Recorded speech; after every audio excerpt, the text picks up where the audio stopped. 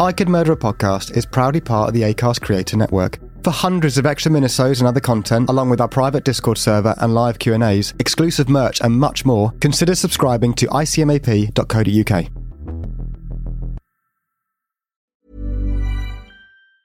Mom deserves the best, and there's no better place to shop for Mother's Day than Whole Foods Market. They're your destination for unbeatable savings, from premium gifts to show-stopping flowers and irresistible desserts. Start by saving 33% with Prime on all body care and candles. Then get a 15-stem bunch of tulips for just $9.99 each with Prime. Round out Mom's menu with festive rosé, irresistible berry chantilly cake, and more special treats. Come celebrate Mother's Day at Whole Foods Market. Hey, I'm Ryan Reynolds. Recently, I asked Mint Mobile's legal team if big wireless companies are allowed to raise prices due to inflation. They said yes. And then when I asked if raising prices technically violates those onerous 2-year contracts, they said, "What the f*** are you talking about, you insane Hollywood ass?"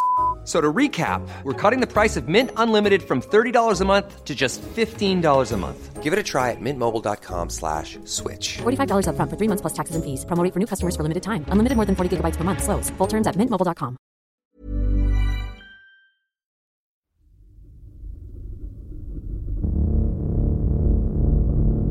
Why would any human being do this? And if that is a question we may never get an answer to, there are other more immediate ones that we must try to grapple with.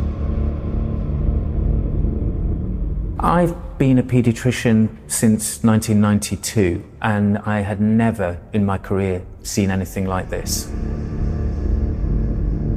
Dr. Ravi Jayaram, one of the neonatal consultants who first realized she was killing their defenseless patients. His attempts to stop her were thwarted by managers.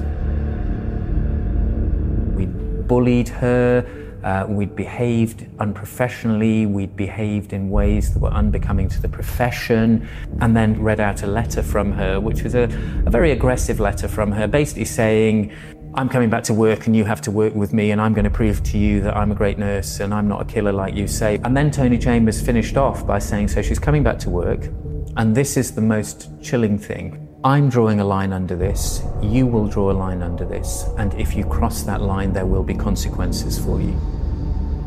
Behind the door of this ordinary suburban house, Britain's most prolific baby killer was finally arrested, 3 years after her murder spree began.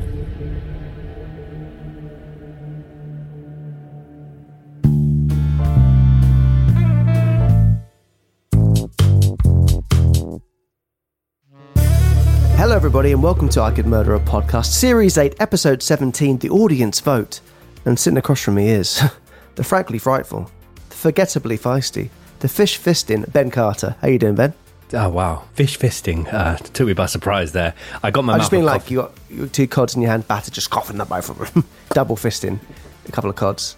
Sure, we've all been there, haven't we? I don't eat fish, but go on. Yeah, well, I knew the F-bombs were coming in some way or another, and therefore I just consumed a big gulp of coffee before you started so that I didn't, struggle to consume it. But yeah, doing really well. Series 8, Episode 17. Just really happy to be here. Really happy to be here. How are you doing, producer Dan? Very good. Well, actually not very good. I'll be honest with you boys. Oh. Play some sad music, Dan.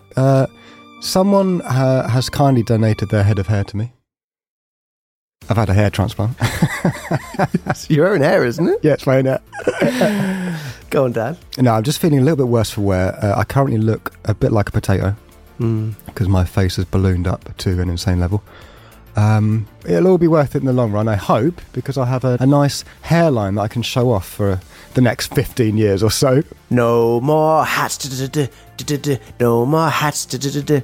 Yeah, the hats will be gone. Hopefully. Yeah. Dan's giving me a little, like me and Ben, a little time-lapse kind of just pictures as he goes on, and he just gets more and more swollen. So, yeah, hopefully we've seen the worst of it, Dan, and hopefully you go back to a new potato from the jacket potato. I tell you what, if we get up to 1,500 members on icmap.co.uk this month, I'll release all the photographs.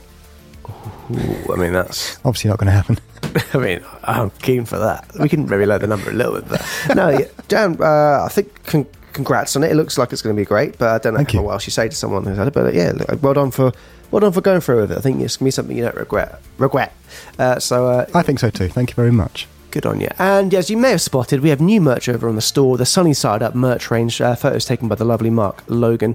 Go on, Mark. Yeah, go on, Mark. It's some lovely stuff over there. T-shirts, totes, mugs, pint glasses, shirts, jumpers. Get for cold season, some jumpers. We're a bit more colourful for these ones as well. So let us know what you think. Excited to hear your guys' thoughts on the Sunny Side Up merch. Yes, and we hope everybody enjoyed last week's episode, The Life and Crimes of Charlie Bronson. Interesting one. Probably one of my favourites of the series so far, which surprised me, actually. I thought it was just going to be a guy in prison. Yeah, I hate the voice. I really like the voiceover. Big shout out to Tom Andrews with the voiceover. I honestly thought, yeah, he absolutely nailed it. So he killed it, yeah. He did. But yeah, no, same with me, Ben. I thought I kind of knew... like I said, underwhelming outside prison, overwhelming inside of prison. But there's a lot more to it, and it certainly seemed to get people's imaginations going with the comments about watching about listening to the episode as well. 100%. And with this being our audience vote episode, obviously it's the penultimate episode of the series. We've got a big series finale coming for you next week, which we're excited for. We will be taking a bit of a break to prepare for Series 9. But in the meantime, we'll be releasing weekly content over on icmap.co.uk. At the time of recording, we have 134 extra episodes on there, and we just covered the baby-faced beast, Aaron Campbell, the Isle of Bute murder of Alicia MacPhail, which was another very upsetting one. And also on the site, we will be doing a special Halloween episode and a special bonfire night episode, which is all very exciting and very on brand for the season, I would say. So yes, today is the audience vote episode, and the final was between, which sounds an odd thing to say, it was 9/11 versus Lucy Letby, which, is an odd battle. But Lucy Letby received the most votes. As I said before, it was between, I think, about 50 odd votes between the two cases to cover. So today's case is the case of Lucy Letby, the baby killer nurse, Britain's most prolific child killer, the Chester child murders, Lucy Letby, the grief collector. So immediately when it became clear that this case was going to garner the most votes, we got maybe half a dozen comments stating that it was too soon or too raw and disrespectful to the victims. Whilst we do totally understand these comments and completely appreciate that many people may wish to give this episode a miss, as a result, we also want to emphasise that we feel it's important to shine a light on cases such as this to understand just how and why it was able to happen, and also to tell the victims' stories. Yeah, and I think I also have to put my hands up. It's kind of an awkward one for me because over the summer, obviously when the trial was very prominent in the news, we must have got dozens of messages on different social media platforms requesting this case, and I replied to all of them just saying, look, it does feel a bit too soon and we don't have all the information we would need to provide a fair overview of the case. And ideally for me, probably this would have been one that we covered maybe in a year or two's time, but at the same time, the crimes did occur almost 8 years ago at the time of recording, and there have literally been hundreds upon hundreds of other podcasts made about the case, documentaries, articles. There's a particular podcast, I think it's by the BBC or ITV, that literally has 64 episodes, and it's following the trial itself, solely focusing on that.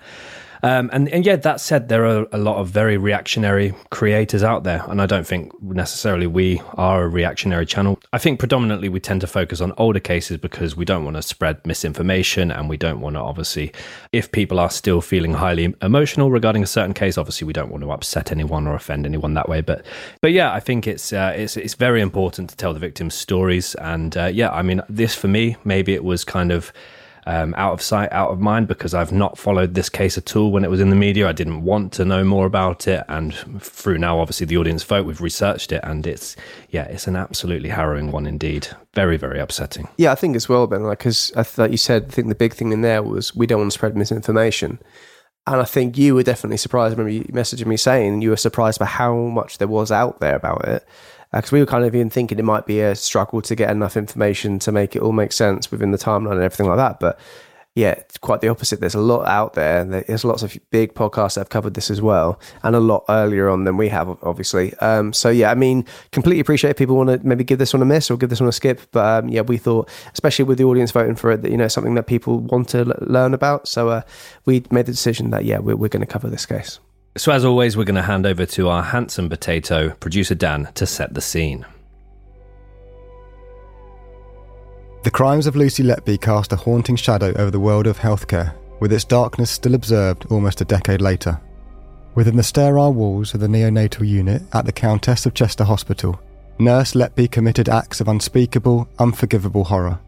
The very place where parents had entrusted their newborns to receive life-saving care became a nightmarish setting for the murder of innocent infants. Like Dr. Shipman in the 70s, 80s and 90s, and like Nurse Allett in the early 90s, the thought of someone entrusted with the care of vulnerable, defenceless individuals turning into a sinister figure of evil is nothing short of terrifying.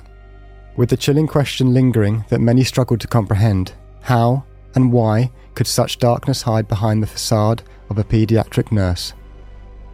As always, we like to start with a quote. This comes from Judge Justice Goss at Lucy Letby's recent sentencing. There will be a lot more on this and from the judge later on in our timeline.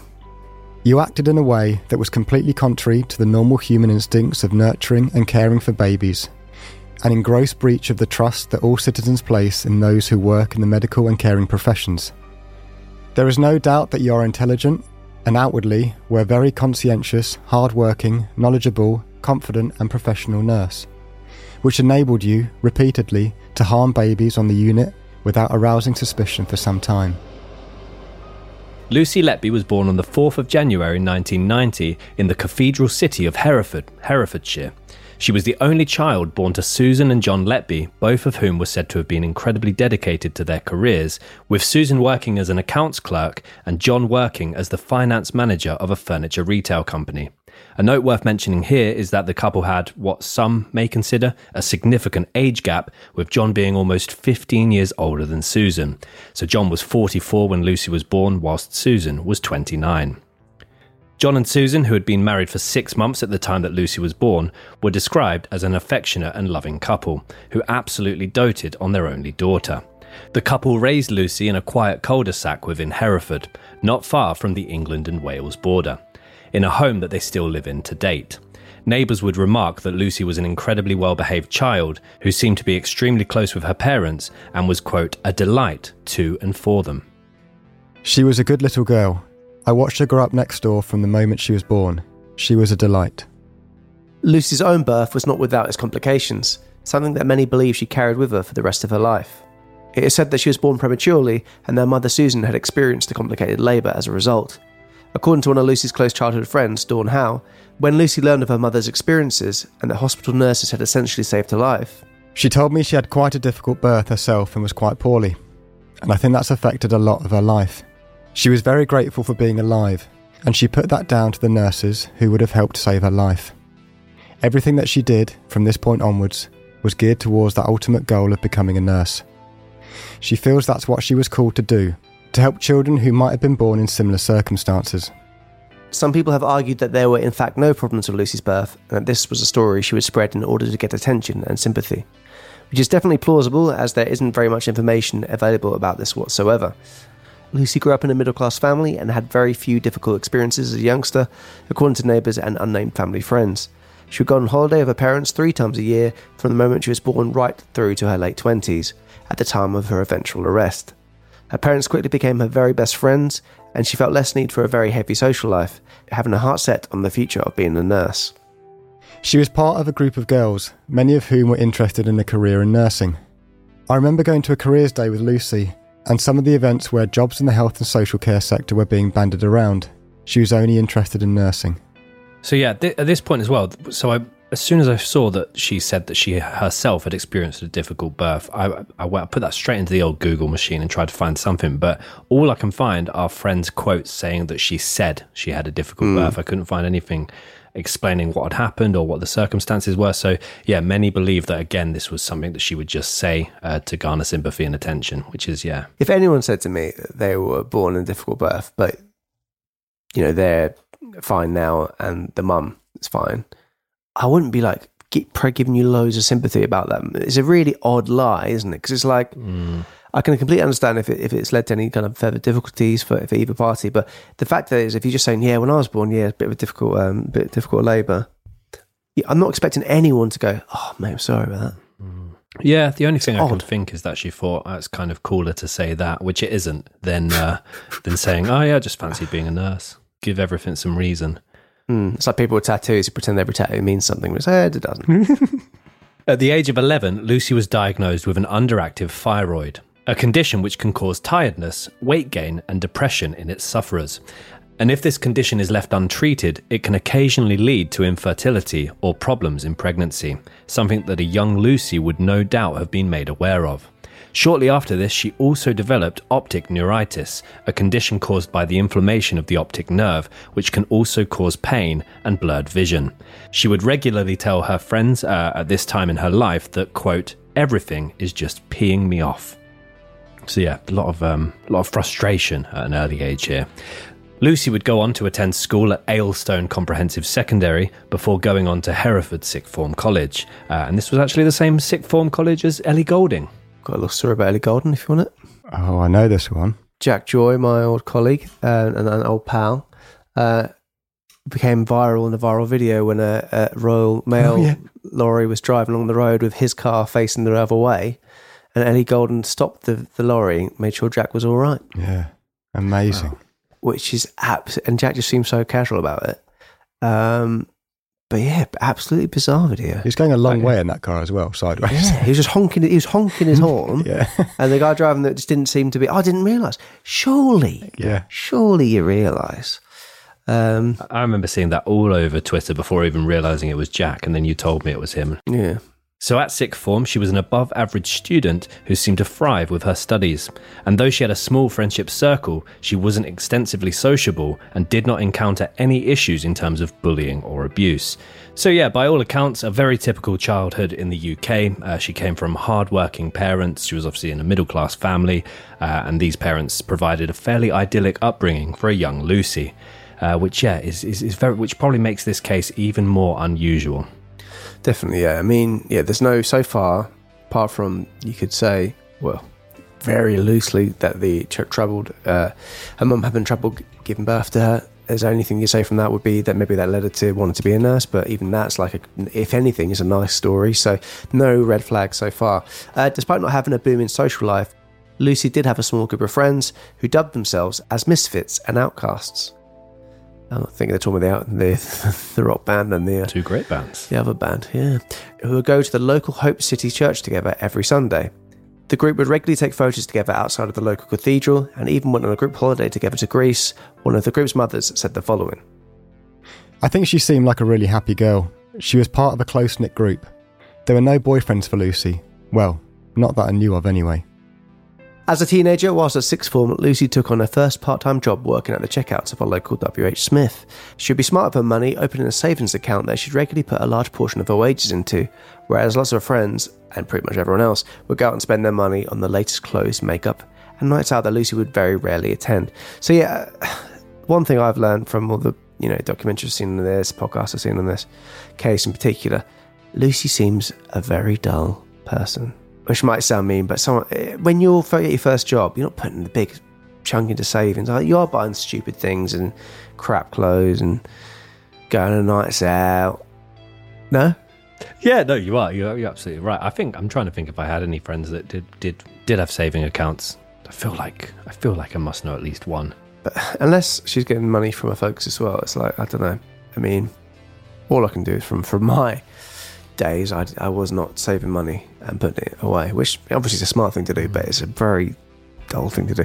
Lucy was described as very beige and very average by one of her classmates, and quite hauntingly, when a group of Lucy's friends were tagging one another in a Facebook trend that was circulating between them, a bunch of different images from the Mr. and Little Miss series, they named Lucy as Little Miss Innocent, the innocent one. Which is definitely, she played up to that massively, throughout her life in terms of being, the shy, quiet one, the hard-working one, the one you could trust, safe pair of hands, etc., etc. Is very much what she wanted to be portrayed. So, that doesn't surprise me. Yeah, the main words that come up with this case, certainly when looking into her life, is beige, vanilla, and average. Yeah, this vanilla killer was a phrase I heard someone say. But yeah, after finishing sixth form, Lucy continued to chase her lifelong dream of becoming a nurse by enrolling at the University of Chester. Once again, she was described as very quiet, very average, and very focused by her fellow pupils. She would also work as a student nurse during her 3 years of training. Lucy graduated in 2011, aged 21, with a BSc in child nursing, one of her few university friends would recall. She wasn't a girly girl who always stayed up late and partied. She was part of a small group who were all very meticulous and focused on their studies. They loved it. She was quiet, she was awkward, and she was a little bit geeky. In this moment, she became the first member of the Letby family to have graduated from university, with her parents taking out an advert in the local paper, the Hereford Times, to celebrate, posting a photo of her in a gown, holding her degree, as well as the caption, Letby Lucy, BSc Hons in Child Nursing. We are so proud of you after all your hard work. Love, Mum and Dad.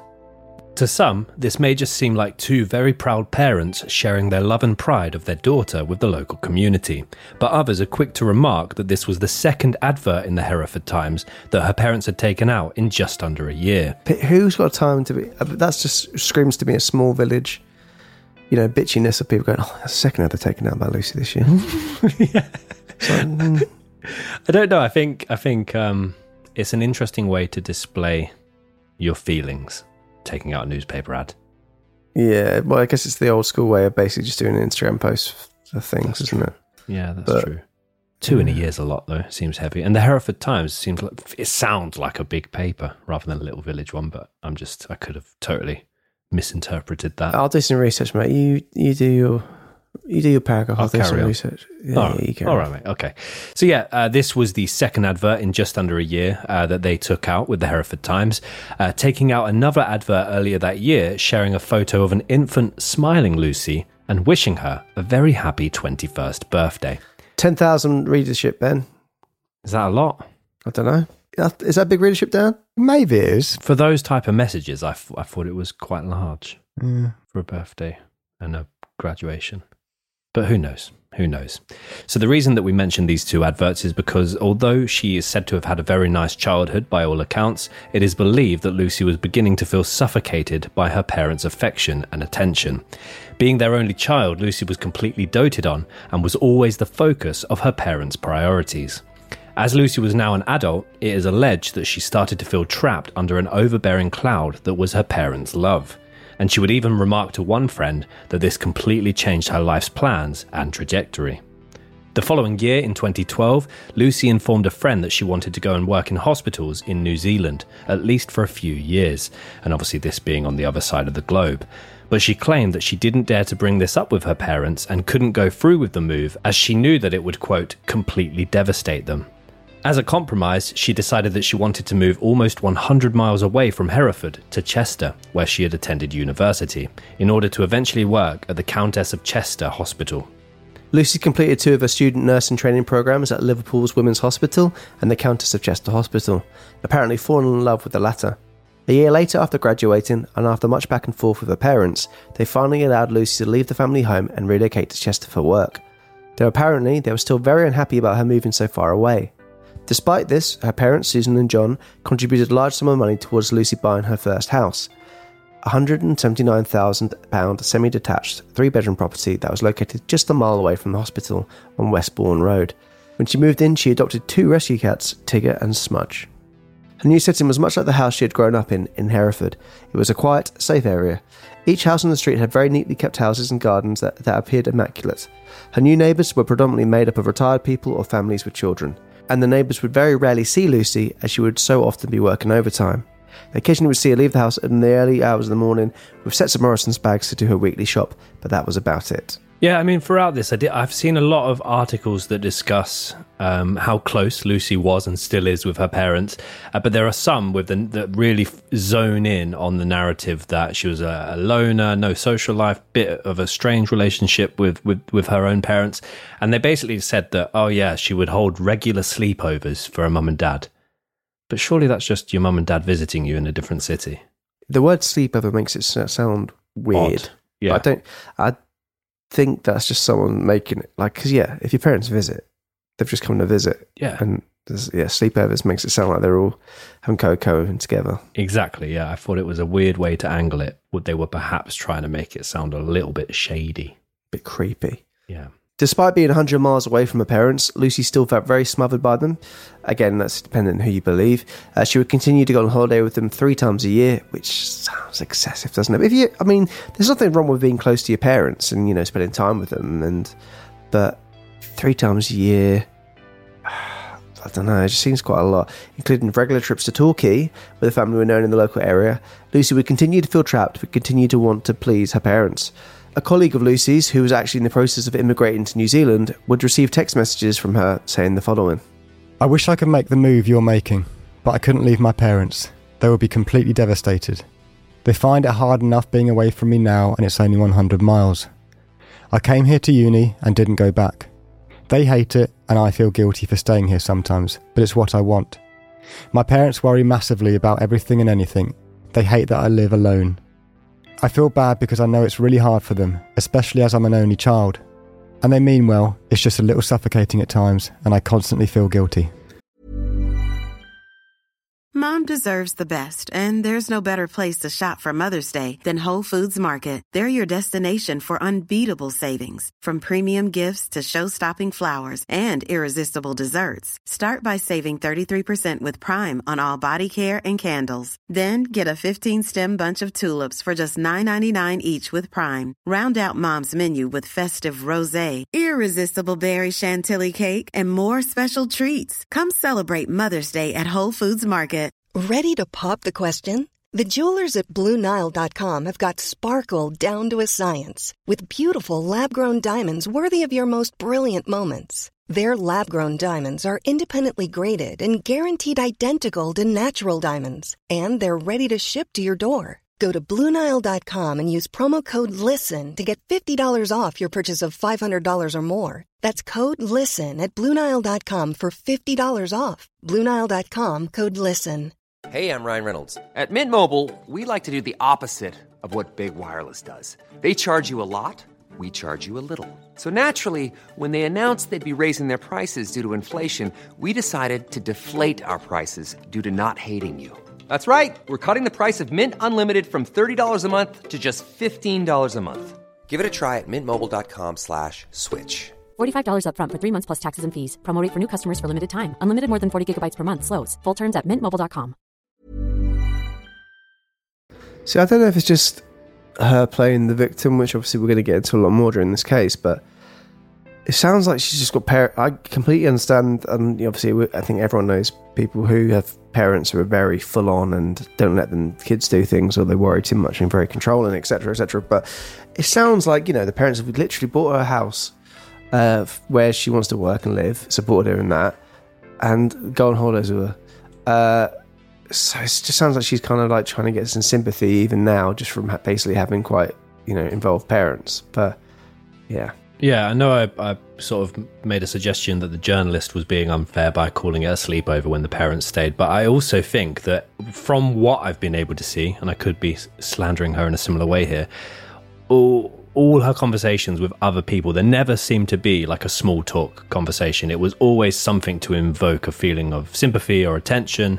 And again, I think we maybe discussed it on a minisode before, but like the type of person that might check in if they go to a hospital, like on social media, to let people know, I've got something going on in my life. I'm definitely. I mean, for her that'd be every day because she's a nurse. But yeah, I get the point. So despite these feelings, Lucy began working as a registered nurse on the neonatal unit of the Countess of Chester Hospital in 2012.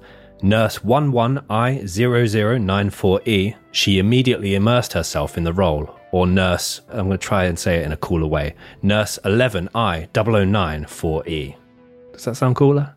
I mean, Dan started clicking his finger like Ali G after he said it. Thank you. So sick. Boy, okay, sure. Oh, I needed that. Thank you, guys. So yeah, with her becoming a registered, getting her PIN, she immediately immersed herself in the new role, proving to be friendly and polite to patients as well as family members. She would often make conversations with family members, sometimes to the point of oversharing, particularly if the conversation somehow moved onto discussing her love life, in which she would often state that she was single and very happy to be so. She would also go the extra mile and go out of her way to make handmade cards if it were special occasions for the parents of her patients, for example, Mother's Day or Father's Day, and she would always appear to be very bubbly and helpful.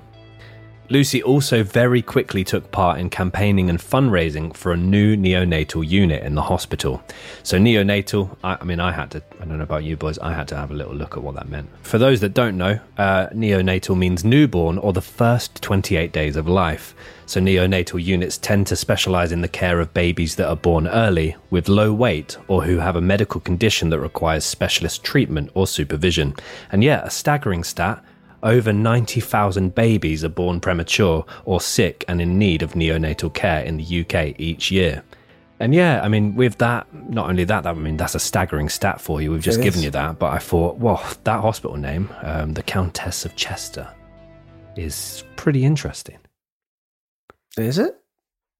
It's kind of it's different, isn't it? A bit different. Okay, cool. Throw me in, Dan, please. Let me just find the tape. Roll it. No, I've lost it. Okay. Ben Carter's interesting facts. Is it? Facts. Yeah, they are sometimes. Perfect. Ben Carter's interesting facts. Welcome back. The Countess of Chester Hospital. That's an interesting one, isn't it? I think you keep saying it, but yeah, I guess it's an odd name. Yes, I think odd. Yeah, odd, yeah. Well, one thing I like to do when we cover a case, Tom and Dan and the rest of the world, is really understand the scene, really get a flavour for the environment. And so the first thing I did with the Countess of Chester Hospital was head over to Google Reviews. You love Google, don't you? Do love Google, yeah. So perhaps unsurprisingly, I was met with the aggregated score of 3.7 stars out of 5. So I thought, that's there's been probably some bad reviews there to knock it down a bit. And of the, at the time, 258 reviews that have been left, 60 of them are 1-star reviews. So yeah, almost a quarter of them are 1-star reviews. I thought that a lot of these 1 stars were going to be perhaps referencing Lucy Letby. But to be fair to them, a lot of the 1-star reviews relate to the waiting time in A&E, which I think many of the parents would be going on there to...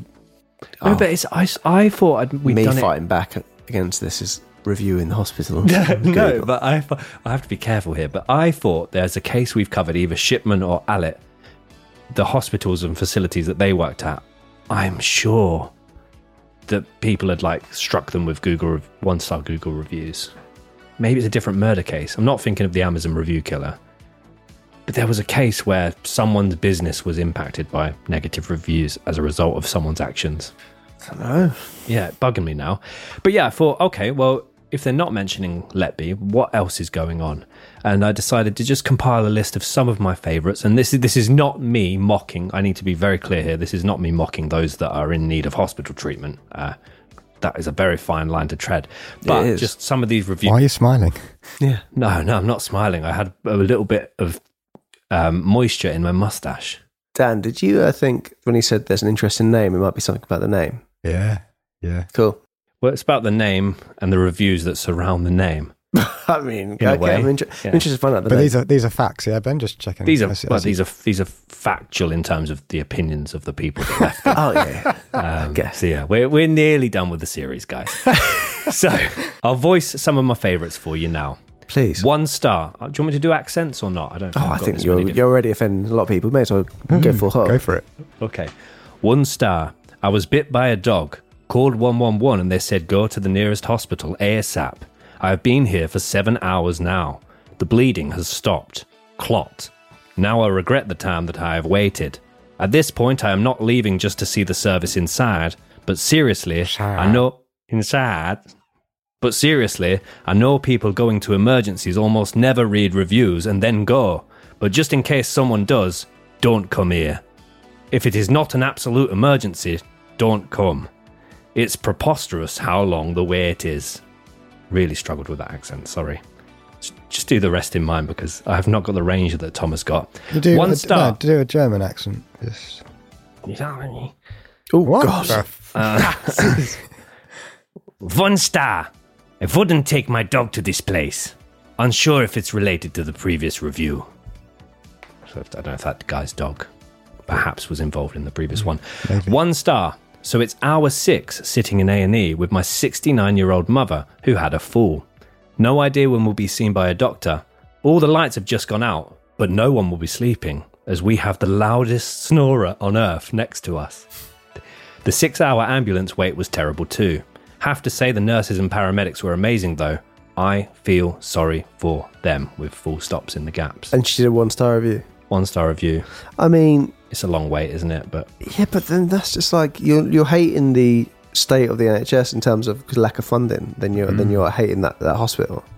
That's true. I mean, there's another guy that, it's not one of these ones, but there was another guy that had to wait 90 minutes and left a 1-star review. Fuck me. But I think that's quite speedy these days, isn't it? 90 minutes. That is speedy, yeah. Next one, 1-star, block capitals. Why won't somebody answer the bloody phone? 9 exclamation marks. Oof. Next one, 1-star. Not a good experience today in the discharge lounge. God. When is it? We asked, could we borrow a wheelchair? They said yes. Next thing, they said, can't go out with that. I said, I'll bring it back. They were awful with us. We only wheeled my nan to the car outside the discharge lounge, and I took it back. A member of staff followed us all the way to the car. Very poor attitude. Totally order of them. Which I don't know what that means, totally order of them. I don't like it when you say discharge lounge. It just sounds like you're being crude. Yeah, I wasn't intentionally being. Yeah. They should be sacked or given further training. I understand people steal things, but we good people. Okay. 1-star, a visitor from Peterborough. Absolutely disgraceful service for a 2-year-old child with a head injury. A 6-hour wait for treatment, which, yeah, for a head injury, that's pretty scary. But he goes on to say, just not acceptable. On top of this, it's dirty. No, nothing. Okay, tough. And then finally, 1-star. Terrible place. Been sat in here from nearly 6 o'clock in the morning for an x-ray, only to find out the lady took me off the system. Stupidity doesn't save lives, does it? I don't feel like I'd like to go for a beer with any of the people leaving the reviews. Yeah, it's. I can understand people are unhappy. There's a lot of people seeming to leave the reviews whilst in the A&E section of the hospital as well, like a real-time review. But yeah, I'll have to find out which case it was, because I'm sure there's one that we've covered where a business was severely impacted in review form. But yeah, the Countess of Chester Hospital, 258 reviews, 60 of them are 1-star. So just for context, there are dozens of 5-star reviews for this hospital. And one of the most recent ones, in fact, is a 5-star. Attended A&E on a Saturday afternoon, excellent care and consideration, prompt triage, and saw a specialist doctor within 99 minutes. Thank you so much. Oh, wow. Phew. And there's another one that said, I've been going to this hospital for 4 years, and it's professional, and they attend my child's needs, whether it be an appointment or unexpected visit. Well, there you go. Yeah, there's a load of 5 stars as well. It's like people love to leave a bad review, don't they? People love to leave a good review. It's a lot of the people that have left the 1 stars have left multiple reviews on other places. So some people do get a bit trigger happy, don't they, with their review words? They sure do, Ben. Back to the episode. Ben Carter's interesting facts. Dad, maybe I'll just send you a DM later with what where the name came from. But anyway, Lucy took her dream role with great passion. She performed so well that the unit managers put her forward to be interviewed for a local newspaper as the poster girl for the neonatal unit's proposed £3 million fundraising campaign. The poster girl. And this is where the now infamous photo of her holding up a baby's onesie or a sleep suit was taken. Early the following year, in 2013, when staff members of the unit were asked to write staff profiles themselves, Lucy wrote the following. In my role, I am responsible for caring for a wide range of babies requiring various levels of support. Some are here for a few days, others for many months. I wholeheartedly enjoy seeing them progress and supporting their families. So yeah, this next bit of information, I actually had to enter my bank details for a free trial of a subscription to The Telegraph for this. And as I was saying to Tom and Dan just before we started, they don't let you cancel online. I have to call an 0800 number to cancel my bloody free trial. Makes me so happy. I'm fuming. I am fuming. I'm not very happy about that. But it also became a 7-step process for me to eventually get to the article I wanted to read. They kept trying to flog me extra stuff like Ryanair. But anyway, apparently Lucy Letby loved to salsa dance. So yeah, despite her very vanilla or beige or average social life and high focus on her career and studies, Lucy had a small group of friends that would always make time to regularly attend salsa dance classes. And she would go one evening every week before returning to her cats back at home. Her social media would also start to become more animated. She would begin to post photos enjoying cocktails with friends, messing about on dance poles, and even pulling funny faces for the camera. And there's even a photo of her on a dance floor holding an empty packet of Nobby's nuts over her tummy, which is just, I've not seen anything like that before. So yeah, special shout out to The Telegraph for that exclusive information. A note to make on Lucy's home as well. So Lucy's home has been described as a Disney-inspired, colourful, fairy light adorned and very childlike home. Her bedroom, in particular, has been the focus of a lot of people's attention. So her bed was always covered in cuddly toys, including Winnie the Pooh and Eeyore, and she also had figurines of Snow White and the Seven Dwarfs on her windowsill. There were 2 framed prints of feel-good slogans, such as "Shine bright like a diamond" and "Leave sparkles wherever you go," that were placed on her walls.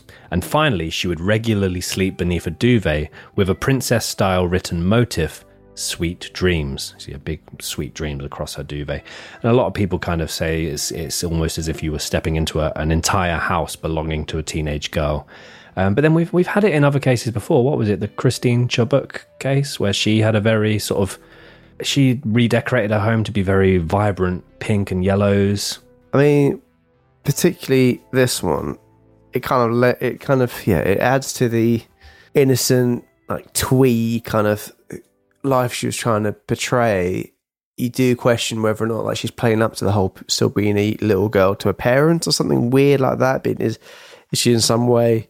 I don't know. But it is odd. I mean, to be fair, when I heard all the different podcasts talking about this, and then I saw the pictures myself, it didn't look as drastically kiddish as what the other ones imply. It's got fairy lights, which, I mean, I think we all love a bit fairy light here and there.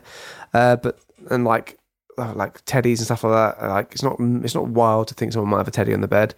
But yeah, it is an odd one. It fits in with the character we're describing, quite very vanilla and beige, and just like, she's kind of person, you'd imagine having "Live, Laugh, Love" on the wall. No offense to anyone that's on the wall, but it's that kind of decor. Yeah, I'm the same as you. I think when I read this and heard what to expect, and then looked at the photos, I was like, I was a little bit underwhelmed. I was like, I can't even really see the teddies.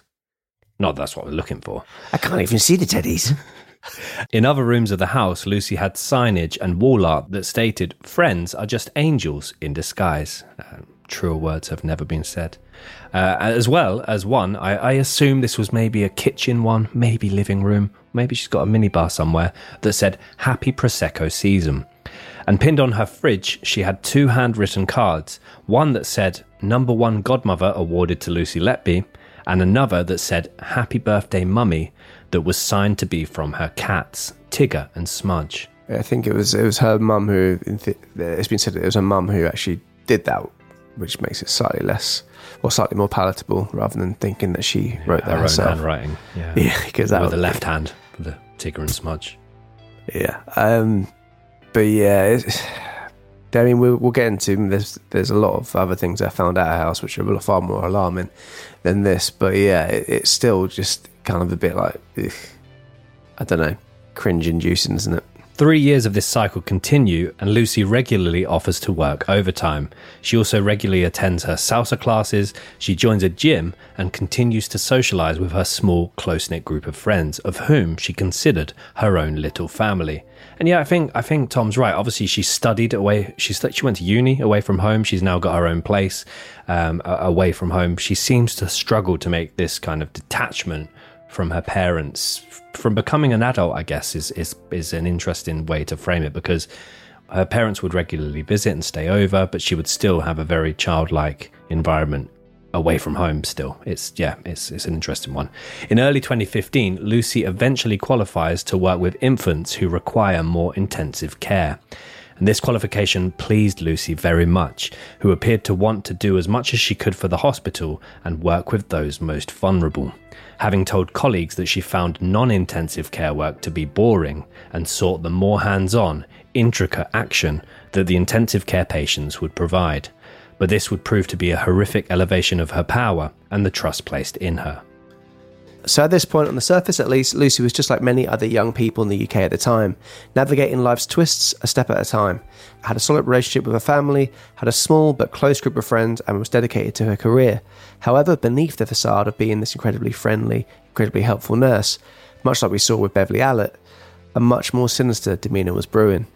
Lucy's career and behaviours would take a dark and dramatic turn over the years, with numerous psychologists suggesting that, in having been at the centre of her very hands-on parents' universe for so long, to now living away from them, she had developed covert narcissism, also known as vulnerable narcissism.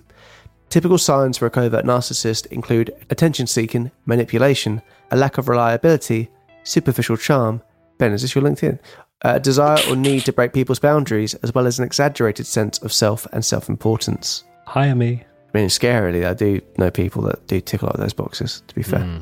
A covert narcissist may, for some reason, feel wronged or mistreated by someone else in their life and become vengeful or seek to punish them as a result. They develop a pathological desire for attention and sympathy. For example, if a narcissist believes that their partner is not giving them enough attention, they may start flirting with someone else to make their partner jealous. Or if Lucy felt as though her parents, or as a ripple effect, the parents of her patients, were not giving her enough attention, she may act out or behave in a way that would swiftly and very brutally change this. And as we have mentioned, she was regularly regarded as average, vanilla and beige by many, and this assumption that she was average would allow her to fly very much under the radar. And it is here that we move to the timeline of the Lucy Letby case. 2013 to 2015. Over this 2-year period, Letby threw herself into her career.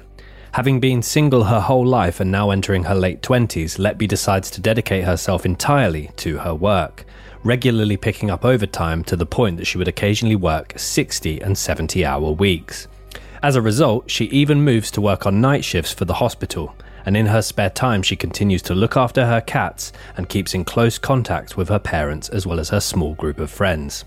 During this time, Letby becomes known for her dedication to the neonatal unit and to the babies under her care, which initially garners her praise from her colleagues and supervisors, as well as the family members of those in her care.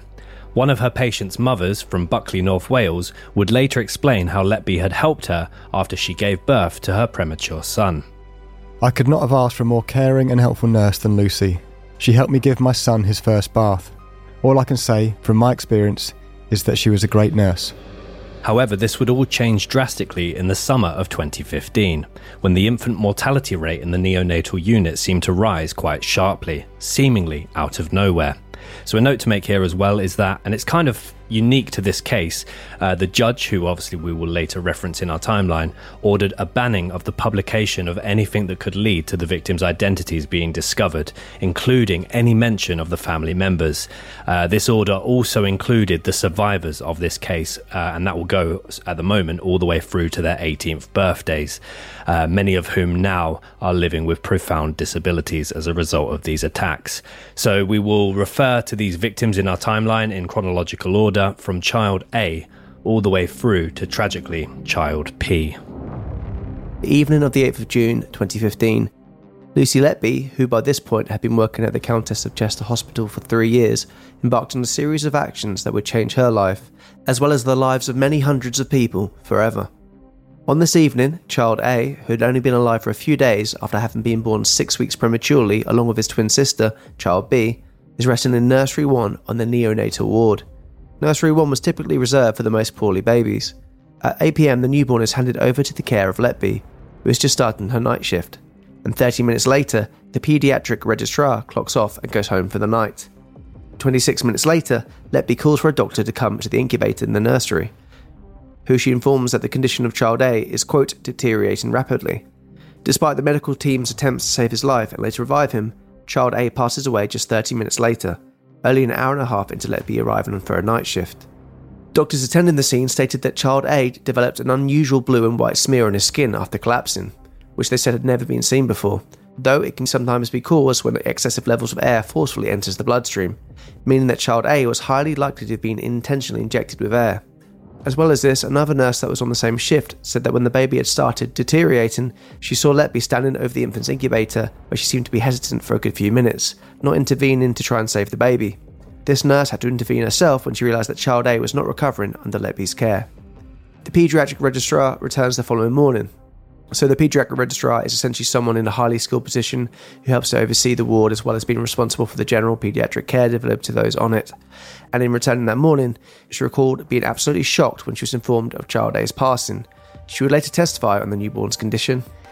I remember this came as a big surprise. It was completely out of the blue and very upsetting.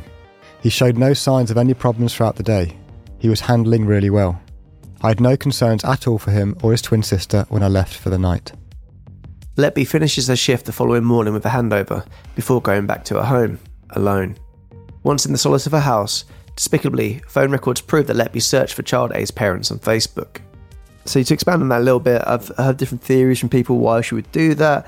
Is to note as well, with babies going into this kind of care, you are spending a lot of time with nurses, you do create bonds there, and it could be looked at, you want to make sure, check on the family, seeing if they're okay, but obviously this gets a lot darker when you start to think, is there other reason she's doing it? She's trying to see the actions of what she's done and kind of like gloat and feel smug within that. But child A apparently was on the mend, doing really well, and then suddenly this turn happened. And the doctors didn't really make much of the blue smear at the beginning. It was something they later would kind of piece together to try and create this whole picture. June 10th, 2015. 28 hours after murdering child A, Letby has his twin sister, child B, firmly in her sights. The twins' parents, understandably devastated by the loss of their baby boy, had spent the entire day in the ward's nursery with child B, but they were persuaded to go home and rest late into the evening. Which, I feel like that was a pattern that also occurred with the Beverly Alec case. I'm sure that the parents were just spending and imagine being in that situation as well, the amount of worry and energy that must take from you, wanting to be there for your newborn. And given assurances, everything will be fine. Obviously, they've been through the trauma of the previous night, but, we're looking after your child. And unfortunately, this would give another window of opportunity to Letby.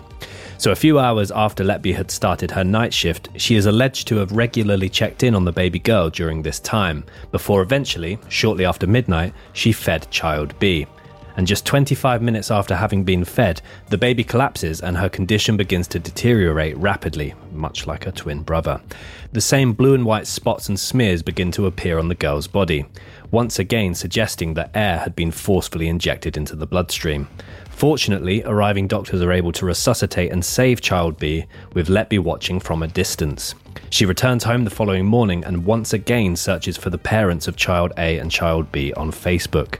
And meanwhile, tests on child B conclude that she showed loops of gas-filled bowel in her system, essentially meaning that an X-ray could show you that there was more air or oxygen in her system than was necessary or natural.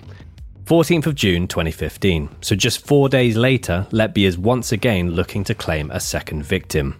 Child C was a boy born 7 weeks prematurely, weighing a mere 1 pound and 12 ounces, or 800 grams. Despite his early birth, he was said to have been in a good condition, and this is where things get very unsettling.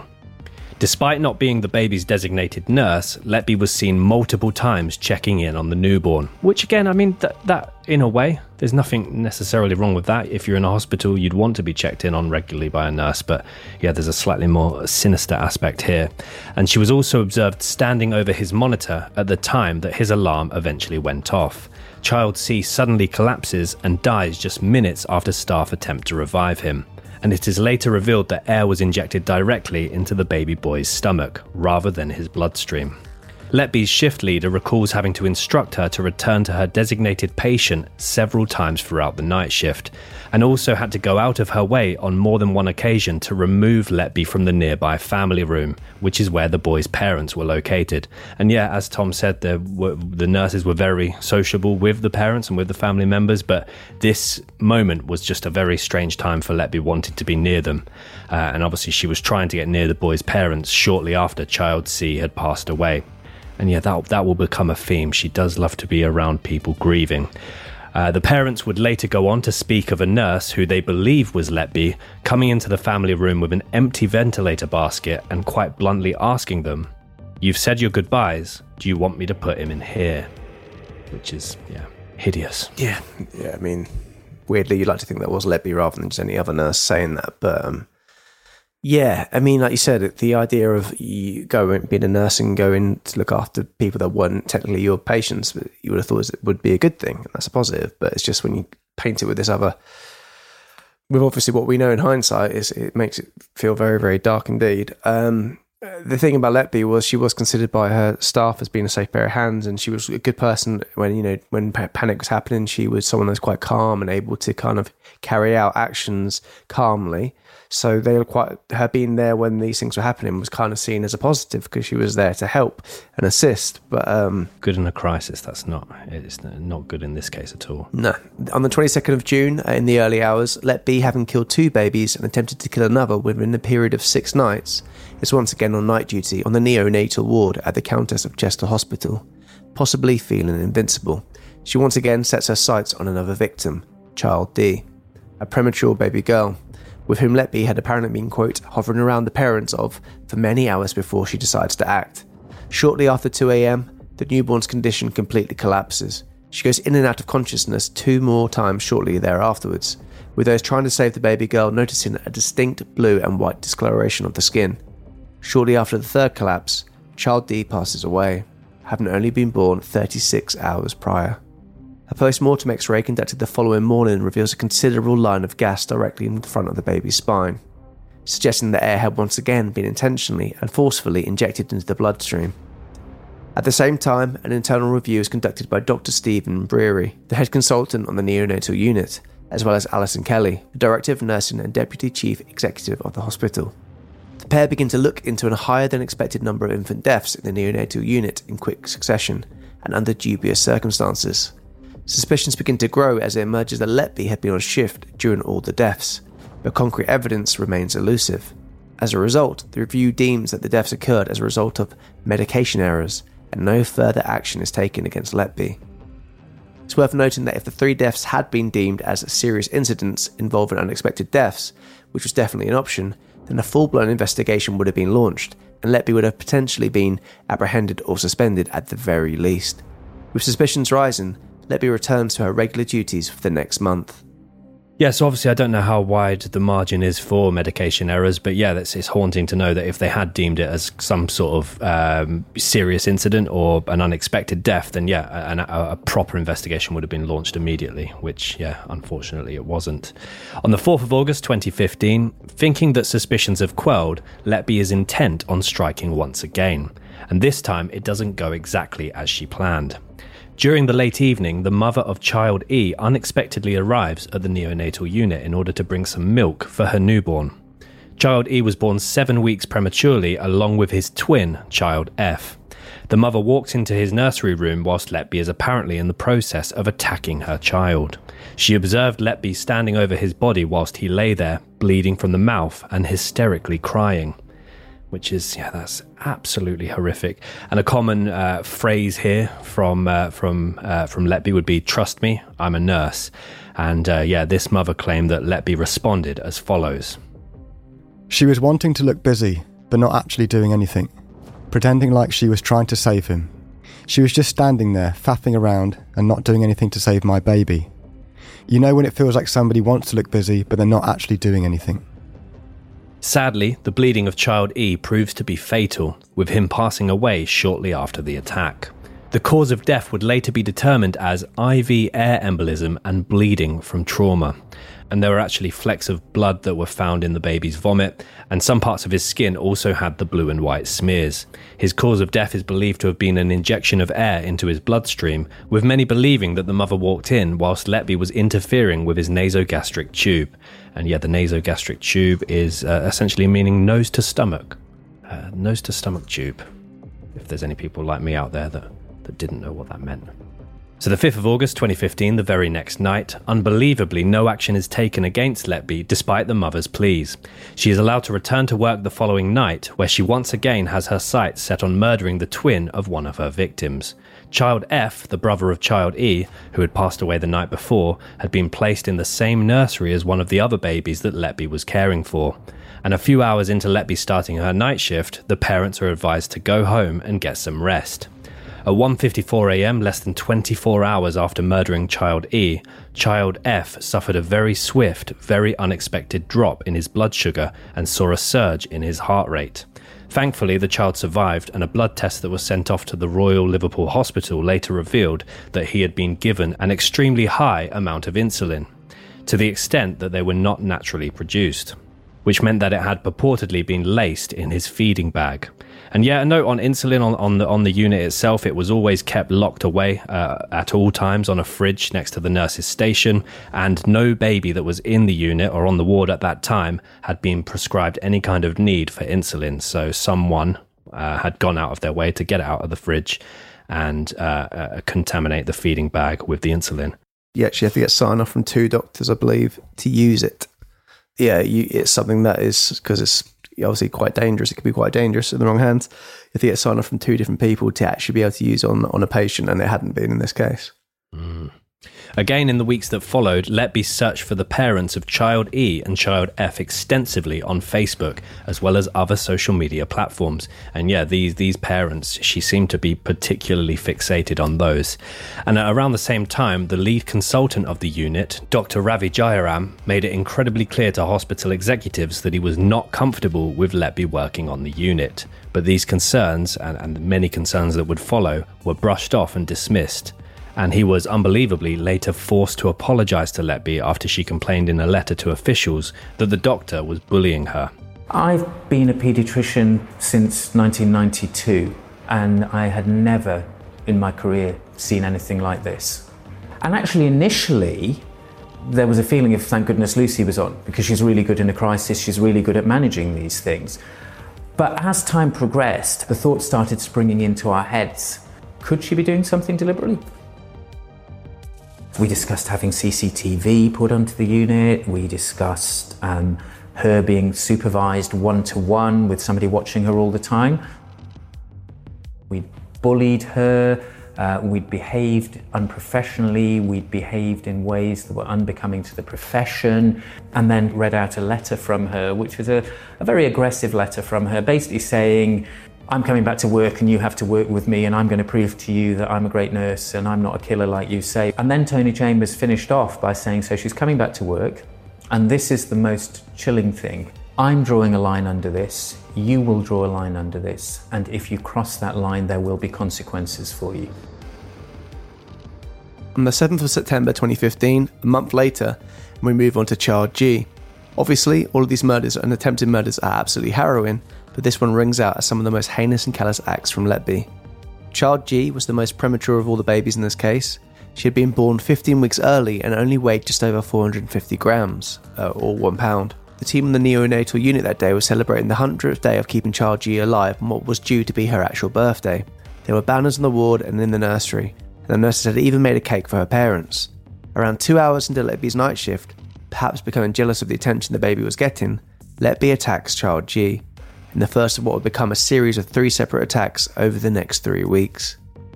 During the first attack, the baby collapsed, either as a result of the tainted food or air being injected into the bloodstream, or a combination of both.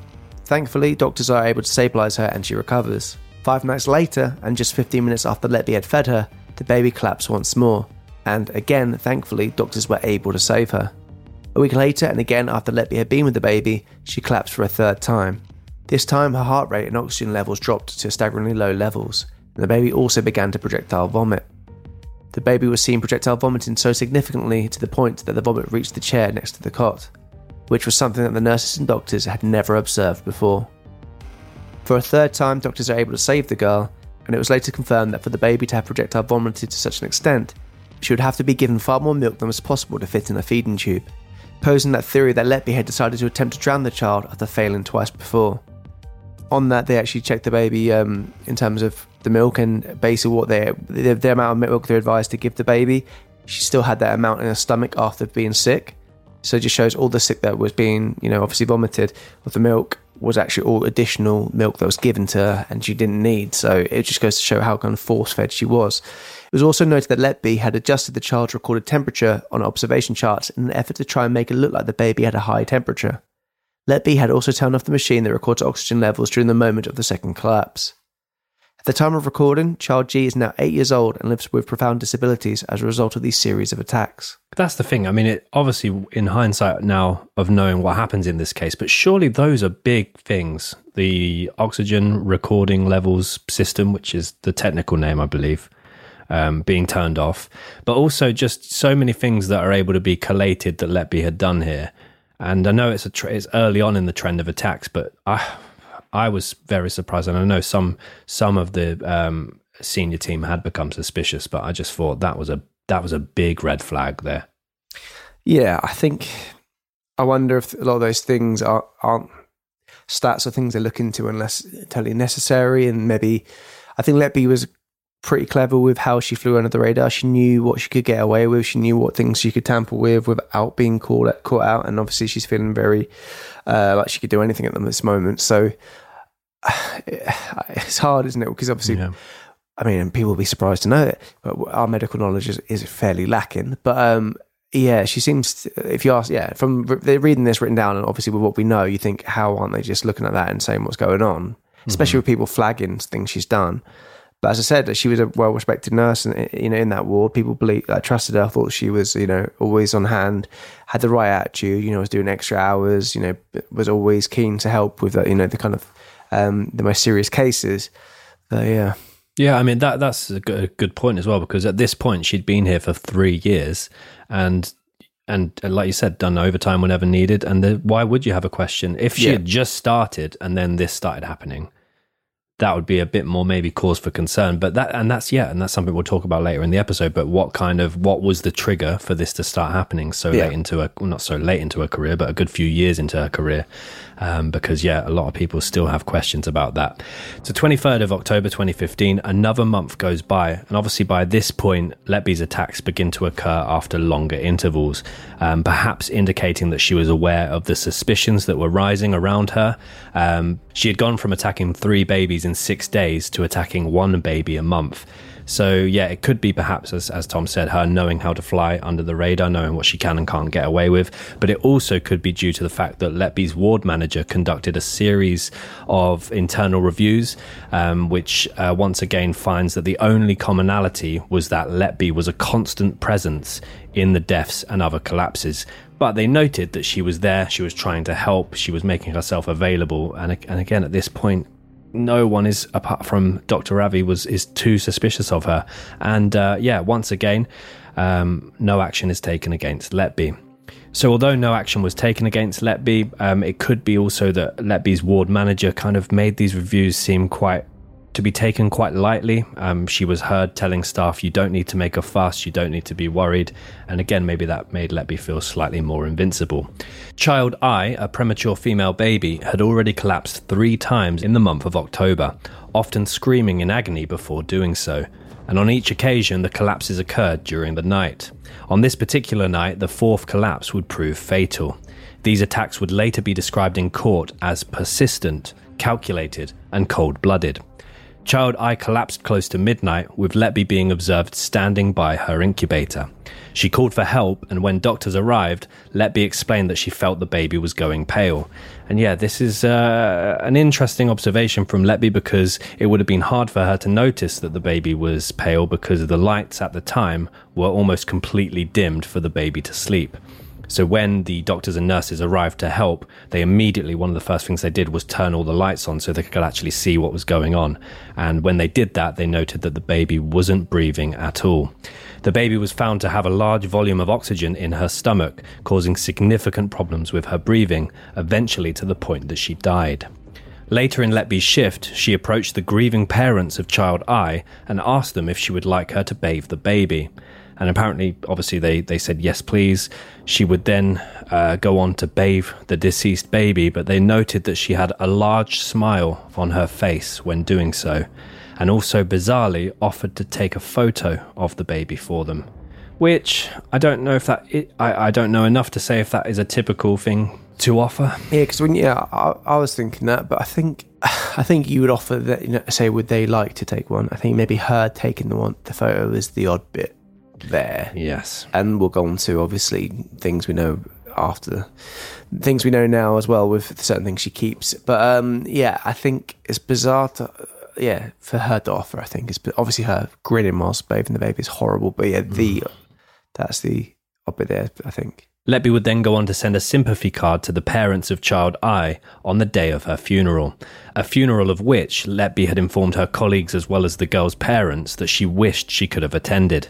The handwritten sympathy card is worth mentioning because Letby, at the time of writing this sympathy card, decided to take numerous photos on her own phone of this card, and the note said the following. There are no words to make this time any easier. It was a real privilege to care for your baby and get to know you as a family. A family who always put their baby first and did everything possible for her. She will always be a part of your lives and we will never forget her. Thinking of you today and always. Sorry I can't be there to say goodbye. Lots of love. Lucy. Letby would later search multiple times for Child I's mother on Facebook, including on the morning of the funeral. Which, as Tom said, we'll get into it a bit more in the episode, but she was very active on looking for the victims' parents on social media, but she would never engage with them, just look at their page, which is, even on the anniversaries of the deaths, which I think is particularly sinister, because you could say, obviously they make friendships and they, want to check in and make sure they're all right and, see posts like that, which, people deal with, like we always say, people deal with grief in different ways, and obviously nurses also do grieve for their patients, it's not unheard of, so... But then when it comes to actually looking on the anniversary of the death and stuff like that, it becomes feeling like, that's particularly odd. On the 26th of November 2015, child J was born prematurely and had to have an operation for bowel disorder as a result. But the child was doing well, was healthy, and said to have been on course to a complete recovery. However, late into the night, she suffered an unexplained collapse when Letby was one of the 6 nurses working the night shift. Child J suffered 2 serious problems with her breathing in the night and was moved to a high dependency room as a result. The following morning, her oxygen level dropped so low to the point that it was unrecordable and she went into a seizure. Almost an hour after going into her seizure, Letby gave the baby a glucose infusion. Then minutes later she collapsed again with a seizure and had to be resuscitated with the help of a doctor. An independent medical expert who later reviewed Child J's case said it was of concern and consistent with some form of obstruction of her airways, such as smothering. Fortunately, Child J survived and Letby searched for the child's family on Facebook the next month. The lesser mentioned Child K is one that Letby is not currently accused of the murder of. Child K was found alone in a room with Letby by Dr. Ravi Jayaram, who we heard from earlier. Apparently Letby was assisting the baby with her breathing. However, Dr. Ravi found the baby's breathing tube had been dislodged. A few hours later, her breathing tube was found to have been pushed too far down her throat. The baby was later taken to a different hospital, where she died a few hours later. Dr. Ravi remains convinced that Letby was responsible. Interestingly, and perhaps as a fallout of the staff reviews and increased suspicion, Letby would not attack any babies, at least that we are aware of, for the next 5 months. To this point, she has murdered at least 5 babies and attempted to murder 3 others, some of which on multiple occasions. On Christmas Day of 2015, Letby once again searches for the parents of child E and F, one of the twins she had murdered and the other attempted to murder. She seemed to have a particular fixation on both the mother and father of her victims. February 2016. The lead neonatologist, along with 2 other consultants, including Dr. Stephen Breary, conducted a thematic review investigating the 5 unexplained deaths and 3 collapses within the unit. So they were looking for trends, they were looking for shift patterns, obviously was a big thing, but they were looking for were there any similarities in the causations, and what they found was to be quite interesting. Their investigation determined that the only common factor in these cases was the presence of Letby. Letby's connection to the incidents is mentioned at a meeting called to discuss the report, which was then subsequently sent on to, at the time, medical director Ian Harvey. Dr. Stephen Breary requested an urgent meeting as a result of his findings, and he wanted to meet with hospital executives to discuss this, but no meeting would take place for the next 4 months. And that's the thing, they're initially looking for commonalities for these first 5 murders, and because she is kind of loosely changing her MO, there was injecting with air, potential smothering, the feeding tube. She's changing up the way that she's going about things here, which is again why she's been able to evade any kind of additional suspicion. Dr. Breary would later give quite a powerful statement about this incident. You could argue all the events from May 2016 onwards were avoidable if they had acted appropriately. If they had responded appropriately to the urgent meeting request in February 2016, then the same would be true from February 2016. I'll always look back on this and think, could I have done something sooner? Could I have pushed hard with the execs? Could I have gone knocking their door down to talk about these sorts of things earlier in the year? And I suppose I have to live with those thoughts. But at the end of the day, I was doing what I felt was reasonable at the time. I thought some of their actions were a little neglectful, in fact, actually quite neglectful, in that time period. Certainly in the 6 months from February 2016 onwards. So Dr. Brewery will come up again in the timeline, but he, as well as Dr. Ravi, were viewed as heroes in this case, but obviously still has to now live with questioning, could he have done more? And I think that question really should have been laid at the execs that didn't do more at the time. So early April 2016, at the request of the neonatal unit's ward manager, Letby is moved from night shifts to day shifts. From this moment onwards, as you probably could guess, no more babies collapsed during the night shift time periods. Instead, and this is quite surprising given that surely you would have thought Letby would have an inkling as to why they moved her from night shifts to day shifts, babies now begin collapsing during the day shifts.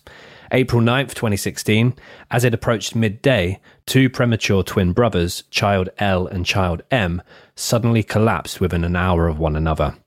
Child L had insulin levels in his system that were completely off the chart, with one nurse noting that they were, quote, at the very top of the scale that the equipment was capable of measuring.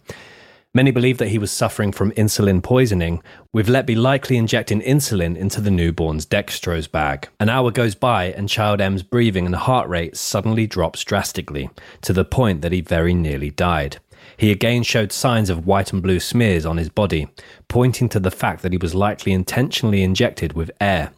Fortunately, doctors are able to revive and stabilise both twins, with child M now living with brain damage as a result of the attacks.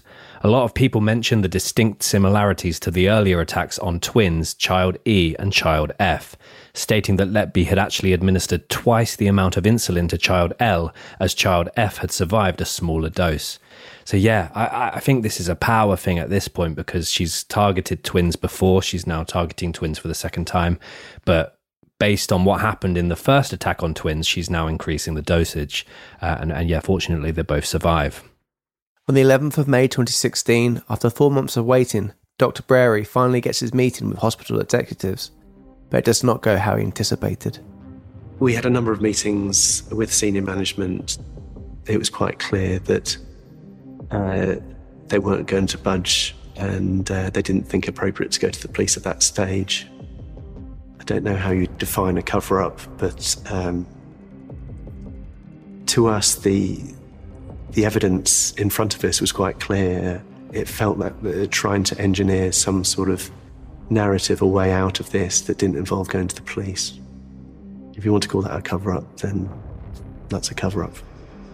Executives stated in the meeting that they felt other NHS services may be to blame for the spike in deaths and that there is no evidence whatsoever against Lucy Letby other than coincidence.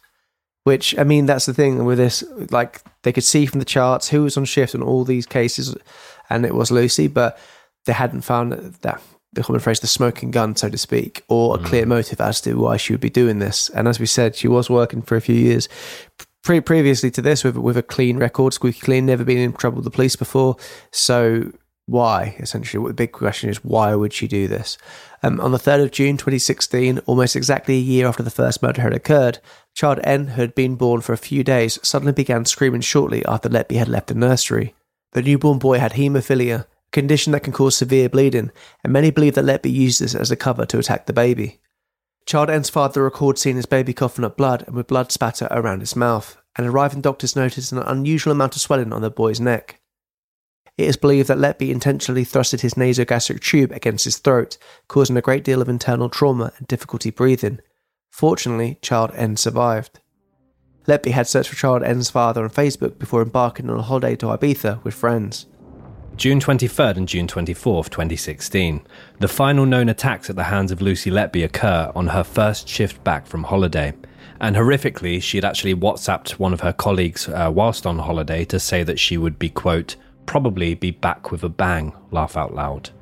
So Child O and Child P were 2 baby boys of a set of triplets, and though the 3 of them had been born prematurely, they were all said to have been in perfect health and were very much on their way to going home with their parents. In fact, Child O was scheduled to go home the following morning. Child O suddenly collapsed during the afternoon of June 23rd, and Letby was observed to have interacted with him. So when he collapsed, another nurse suggested that the baby should be moved to Nursery 1, which, as we mentioned earlier, is where the poorliest babies are kept. Letby apparently disagreed with that decision. Doctors were able to stabilise the boy, but he collapsed 2 more times over the next few hours, with the 3rd collapse being fatal. A post-mortem review of Child O would show that he had a significant amount of gas in his body, far higher than normal, which suggests that he had intentionally been injected with air. Child O also had impact damage to his liver that was said to have been not too dissimilar to the impacts caused by car crashes. So it's not clear how or if Letby had inflicted this trauma to the baby.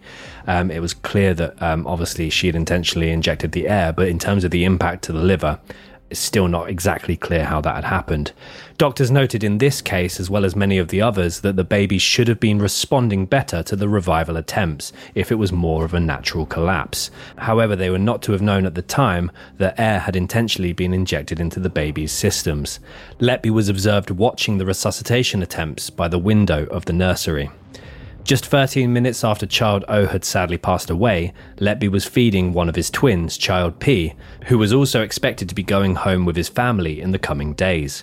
Child P had been born a few days before Child O, but was said to have been in very good health. Not long after Letby had fed him, Child P suddenly collapsed. Arriving doctors noticed that his diaphragm had been completely shattered and that he was not responding well to revival attempts. Doctors then made the decision to transfer him to a nearby hospital, where, in front of a large group of medical professionals, Letby asked, "He's not leaving here alive, is he?" Before they could transfer him, Child P sadly passed away. Letby, at her 3rd attempt, had finally managed to murder 2 twins. A post-mortem X-ray would once again reveal a large amount of gas in his system, suggesting that he too had been injected with air. At the parents' and other consultants' requests, basically the parents of the triplets stated that they believed Nurse Letby was a mortal danger to their one surviving child. The 3rd baby of the triplets was taken to a different nearby hospital by paramedics who had just arrived, planning on transferring Child P, obviously before Child P had died. When this was all going on, Letby had texted a doctor saying that she would, quote, be watching both Child P and the other triplet like a hawk. And when the doctor asked how she was coping, she said, "I'm okay, just don't want to be here really, hoping I may get new admissions." Which is just horrific. That evening, Dr. Stephen Breary phones the hospital duty executive, Karen Rees, to say that Letby has to be removed from the neonatal unit immediately. Karen Rees, an interesting figure. She would not really go on to give out too much information, and she wouldn't do very many press interviews. She bizarrely insisted that Letby was safe to work, and even goes as far as to say that she is happy to take responsibility if anything happened to any other babies when Letby was involved.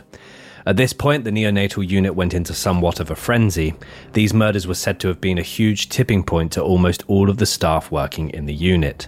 The twins' deaths were not only incredibly sudden, but they were also incredibly brutal. So there seemed to be a lot more physicality to these ones in particular. And many were quick to make the correlation that this was Letby's first shift back after almost 2 weeks away on holiday. These concerns were raised immediately to senior management, and Letby was eventually removed from duty and transferred to an administrative role in the hospital's Risk and Patient Safety Office. Collapses of newborns on the unit stopped the moment that Lucy was transferred. End of June 2016, the hospital's executive directors decided to hold a meeting to discuss whether or not to involve law enforcement. By this point, 7 unexpected deaths had taken place within the unit, and an additional 6 collapses had occurred. The executives believed that any indications of Letby's involvement were, for the most part, completely coincidental, and they even suspected certain doctors wanted to go on a witch hunt against Letby. As well as this, the executives were concerned about potential harm to the trust's reputation resulting from a police inquiry. As a result, they ultimately opted against contacting the police, despite Letby being the only member of staff who was on shift for all 13 incidents, which you would have thought, like, if it was 2, you might be like, 13. An investigation into Lucy Letby would shockingly not be launched for another 9 months. In that time, Letby filed a formal grievance to the hospital for having been transferred from the neonatal unit and accused doctors and other nurses of bullying her. Unbelievably, executives and board members of the hospital agreed with Letby and even went as far as supporting her on the return to the neonatal unit and assuring Letby, in a meeting that she brought her parents to, that the doctors and nurses who they agreed were bullying her without any evidence would be dealt with internally, and she would be protected from these allegations. The chief executive, Tony Chambers, even made all of the doctors and nurses send written letters of apology to Letby in early 2017. March 2017. The consultants that had been made to write letters of apology to Letby were still adamant that she was responsible for the deaths and attacks on the neonatal unit. They took advice from their regional neonatal lead, who recommended that more investigation was required. As a result, 22 months after the first murders, they contacted and subsequently met with the Cheshire Police the following month on the 27th of April. At this point, Letby was due to return to the neonatal ward on the 3rd of May, so yeah, literally a handful of days later, so they knew that time was very precious in this incident. As a result, Cheshire Police launched Operation Hummingbird, and the hospital, via their executive team, also released a statement publicly announcing the involvement of the police. So yeah, at this point it could be argued the executives very much didn't want a police investigation going on in their hospital, so their statement was quite boldly claiming that they were doing this in order to, quote, seek assurances that enable us to rule out unnatural causes of death. And as a result of the ongoing investigation, Lucy remains working in the hospital's risk and patient safety office. So yeah, she was due to come back to the ward a few days away, and because of this investigation now, she's asked to stay in the administrative role. Senior investigating officer Paul Hughes would later say at a press conference, "The initial focus was around the hypotheses of what could have occurred. So generic hypotheses of it could be natural occurring deaths, it could be natural occurring collapses, it could be an organic reason, it could be a virus. And then one of the hypotheses was that, obviously, it could be inflicted harm." 3rd of July 2018, Lucy Letby was arrested for the first time by police at her home in Chester, and she was arrested on the initial suspicion of 8 counts of murder and 6 counts of attempted murder, following a year-long investigation as part of Operation Hummingbird. So there is footage of this arrest where Letby complains that she has just had knee surgery when she's made to sit in the back of an unmarked police car. She's kind of... She does look quite startled, but I don't know if that's just how she looks. It's hard to explain. I think it's available online, so it's definitely worth a look. But she's very quiet and very, like, kind of... It's a word I often use describing certain people. Quite victim-y. In terms of just, like, very, like... and like everything's about her, and she's like, oh, woe is me. She doesn't react to she doesn't react to me as a person who has been wrongly arrested. She's kind of walking as if a child was sulking, like sort of very slow walk, head down. I mean, even her clothes looks quite childlike, I'd say. But I don't know, it just seems to be like, in her head, she's like, immediately makes it about her, doesn't ask questions really. She's just like, okay, I'm getting in the police car, I'm getting arrested. But it's not, if you've been accused of such a heinous thing, because she knows what she's been arrested for, you think you'd be like, you know, a lot more what's going on, like, this can't be happening. Not just, oh, my knee's a bit sore. Can you put the chair a bit forward? Yeah, and it's when she first opens the door as well. She's like, oh, yeah, like a little bit. Chimpanzee that. Yeah, monkey news. Yeah. But yeah, so they've got her in the back of the car now, and they're going to take her to the local station under police custody for questioning. And it's here where things get very, very interesting and quite unsettling. So the police now begin to, whilst interrogating Lucy, they also now start to search her house. Yeah, even the interrogation audio is just, it's just so, like, I don't know, trying to sound like butter wouldn't melt, innocent, and just, I don't know. It just seems she's cooperating in terms of answering questions. She's not just doing no comments, but she's not, it's just like very nothingy answers. Yeah. It's like if you ask Dan how he's doing, it's just a very like copy and paste answer, you know? Can you shut your door, Tom? Is that all right?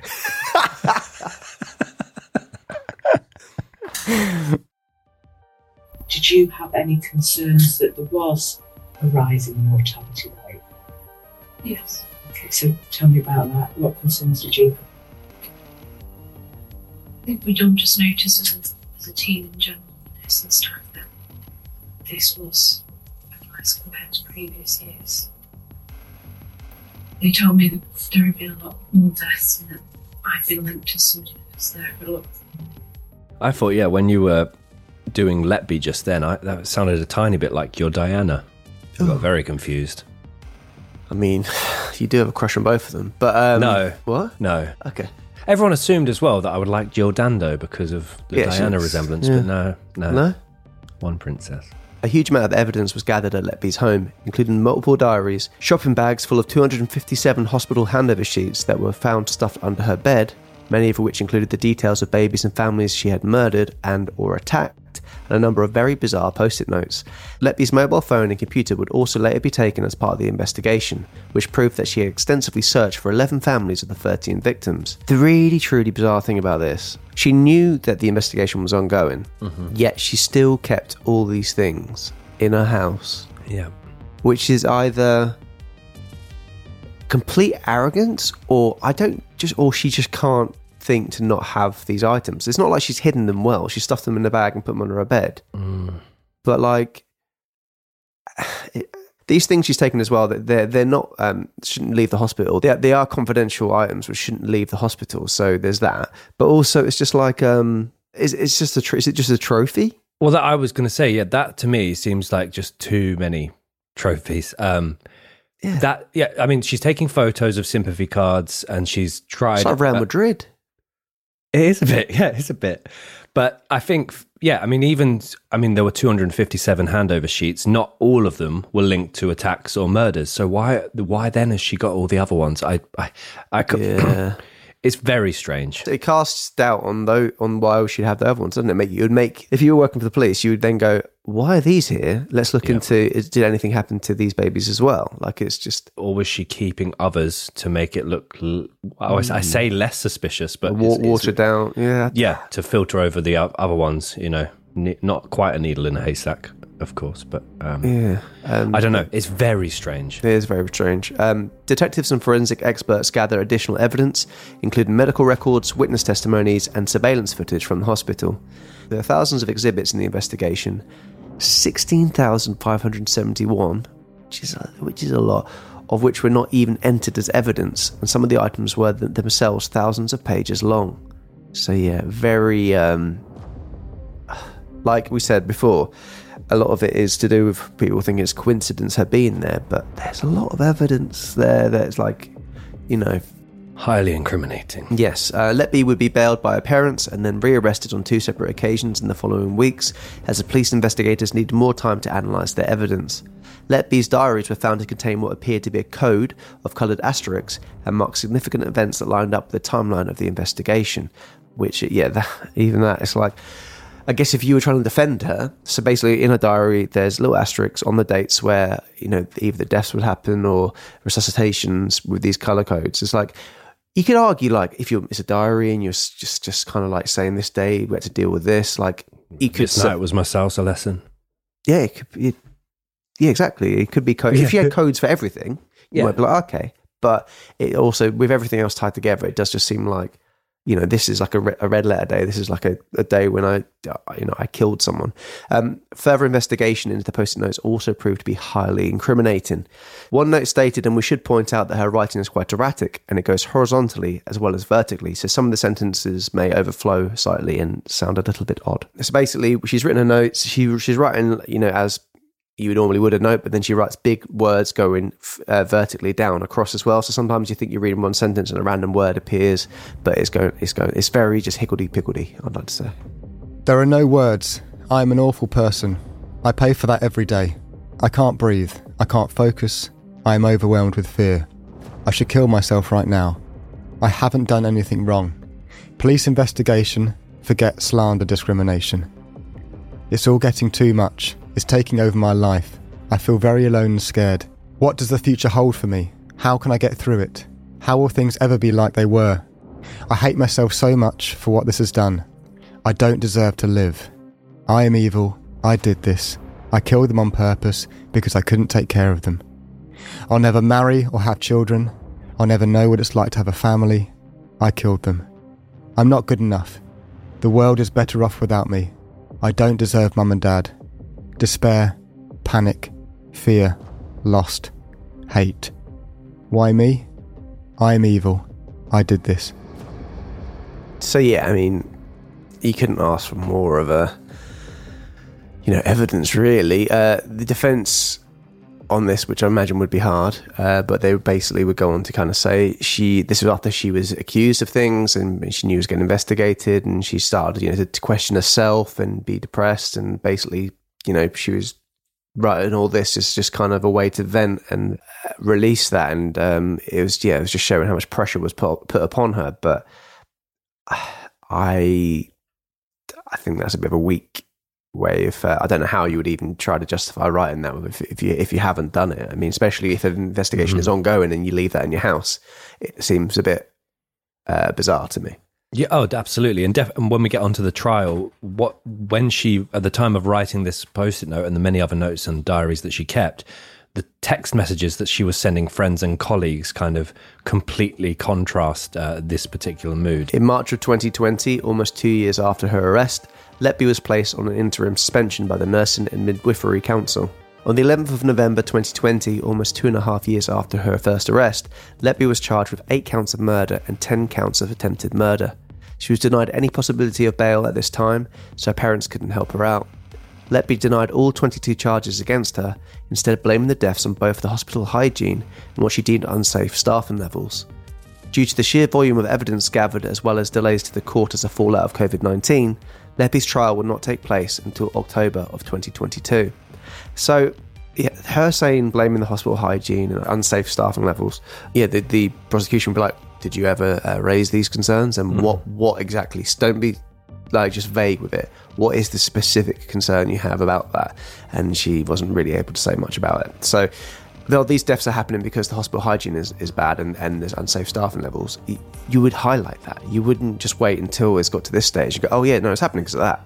It's very weak again from her. We're condensing what was a 9-month trial into a few paragraphs here, but there are a great number of articles, documentaries and podcasts about the trial itself. If you wish to do a little deeper dive into it in all the niches and intricacies of the trial itself, it's the longest trial that's ever been in the UK, isn't it? So, I mean, we have had to condense it right down. 10th of October 2022, now aged 33, and 8 years on from her first attack, the trial of Lucy Letby begins. Letby's parents, as well as the victims' families, are all in attendance at Manchester Crown Court. The jury are given information relating to a total of 17 babies, child A through to child Q, which is staggering, just that number. However, 4 of those victims were later unable to be linked to Letby, and as we mentioned earlier, victims' identities as well as the identities of a number of staff members who gave evidence were prevented from being publicly identifiable or reported on in the media. Letby pleads not guilty to the 7 counts of murder and 15 counts of attempted murder against her. Letby attended the courtroom with a pink blanket comforter, and she sat in the dock, slumped almost like a teenager, regularly holding the blanket to her mouth and nose. So why give her that comfort kind of thing? Why bend to her requests there? Many of the victims testified in the court that Letby would regularly say to them, "Trust me, I'm a nurse," and it was said that she even said this to the mother of child E, who walked in on Letby attacking her baby. It was also revealed in the trial that Letby had to be told on many separate occasions to walk away from the family room when parents were grieving. When Letby took the stand and asked why she had searched on social media for so many of the victims' families, she could not give an answer. When asked about the very incriminating post-it notes, Letby said, I felt at the time that if I'd done something wrong, I must be such an evil, awful person. I'd somehow been incompetent and had done something wrong which had affected those babies. I don't think you can be accused of anything much worse than that. I just changed as a person. My mental health deteriorated. I felt isolated from my friends on the unit. From a self-confidence point of view, it made me question everything about myself. Further analysis to Letby's phone proved that she contacted friends and colleagues by text on the dates of almost all of the murders, but her tone would change very much throughout these different messages. In one message she wrote, How do such sick babies get through and others just die so suddenly and unexpectedly? I think there is an element of fate involved. There is a reason for everything. The next day she would write the following. Work has been shit. It's always me when it happens, but I've just won £135 on the Grand National. Letby's personal and professional life were relayed throughout the trial. And though she had no boyfriend at the time of the deaths, or any to mention throughout her adult life, it was revealed that she had developed a crush on a married registrar at some point after she joined the neonatal unit. So yeah, there's a lot everyone hones in on. She didn't have a boyfriend throughout, her childhood, her teenage years, adult life. She was very much, it was her and her cats kind of against the world. Yeah, they I haven't heard anyone say that. They paint a picture of her. Basically, it's the same way that the journalists, the same way that the journalists earlier were like, "Oh, she liked to have her parents around for sleepovers." They just frame anything that could be could be framed slightly strange. But yeah, they very much make a point of her being single all of her life. But yeah, apparently she had a crush on one of the senior members of staff there that was also married. So the pair would regularly text one another. They'd go on walks together, go for coffee, and they did, on occasion, actually go and stay in London together. And it wasn't for work. So yeah, there's a lot of mystery over this particular relationship. I mean, yeah, there's police would find Facebook messages between them go like past 1 a.m. They, as Ben said, they would stay overnight in London together. They're going there, just those two. I think it's going past friendship. He would give her a lot of attention during this time and always be fighting her corner. But she, those police found his name written in her diaries with love hearts around it and things like that. So it's to me, I don't think they go and staying overnight in London just as pals. It just doesn't feel right. I mean, he's a bit older as well, and yet married with kids. There's definitely was something more going on there. So when this individual would testify at trial, this was one of the few times that Letby appeared to become emotional, with the exception of any mention of her cat in the trial.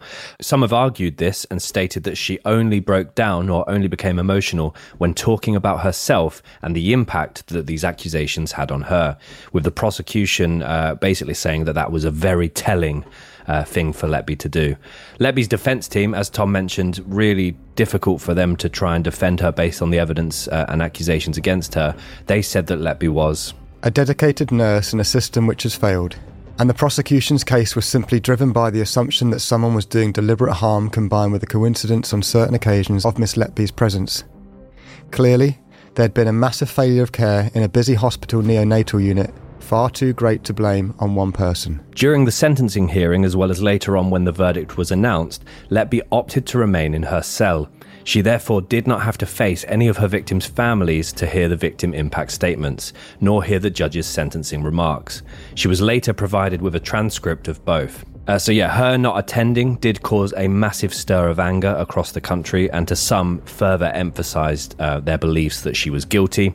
British PM Rishi Sunak would later state in a press conference that his government would seek to introduce legislation to Parliament that would essentially compel convicted criminals to attend their sentencing hearings by force if necessary, or face the prospect of additional time in prison if they do not attend, which that to me makes sense. I wasn't even aware, and this is really ignorant, that they had the option to stay in their cell. Yeah.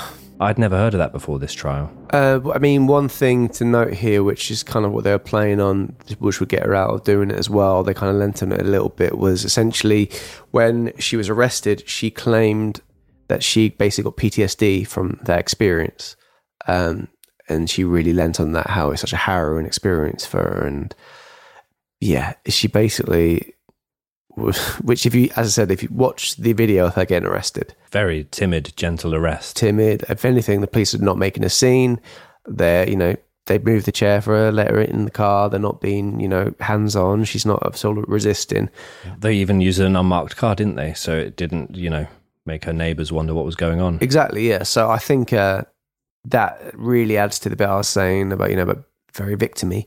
It seems like, yeah, she's like Ben said, like very telling that she only reacted to when, in her eyes, her boyfriend was there and talking about her cat. Anything that was to her, she reacted to, but not other things, which obviously was such a distressing case. And if she felt love for these children that she was caring for, and her job was to provide this care and attention for, and the families that apparently she's so close to, because she had to go check them on Facebook and stuff, but then she's not reacting to hearing all this evidence against it. It's beggars belief, really, regarding that. So, yeah, but the PTSD thing was really, I was like, oh, that is just madness to me in terms of how I don't see how she could be getting that from that. On the 10th of July 2023, after a 9-month trial, the jury was sent away to deliberate. They returned on August 8th, but the verdict was not made public until August 18th. Letby was found guilty of the murder of 7 babies, and she was also found guilty of 7 counts of attempted murder on 6 babies. 3 days later, on the 21st of August 2023, Lucy Letby was sentenced to life imprisonment with a whole life tariff. When the verdicts were read, Lucy's mother, Susan Letby, allegedly collapsed in her husband's arms, with one or both of them shouting at the judge and jury, "You can't be serious, this cannot be right." And they remain adamant to date that their daughter is innocent. So yeah, I think that's why some people do say this case is obviously very, very raw. Obviously, the trial only finished a couple of months ago, but we're going to move on to a bit of aftermath now. And yeah, just like the thing that obviously the parents... I don't think any parents can go, oh yeah, I saw that in my daughter. But even some of her friends, like Ben said, she had a very small social circle. She didn't have loads of pals and stuff. But she was known as the kind of goofy, fun one in their group, and was kind of always there for them. And she's like the kindest. And one of the friends saw on a documentary I watched saying she's one of the kindest people she knows, and she's so kind-hearted.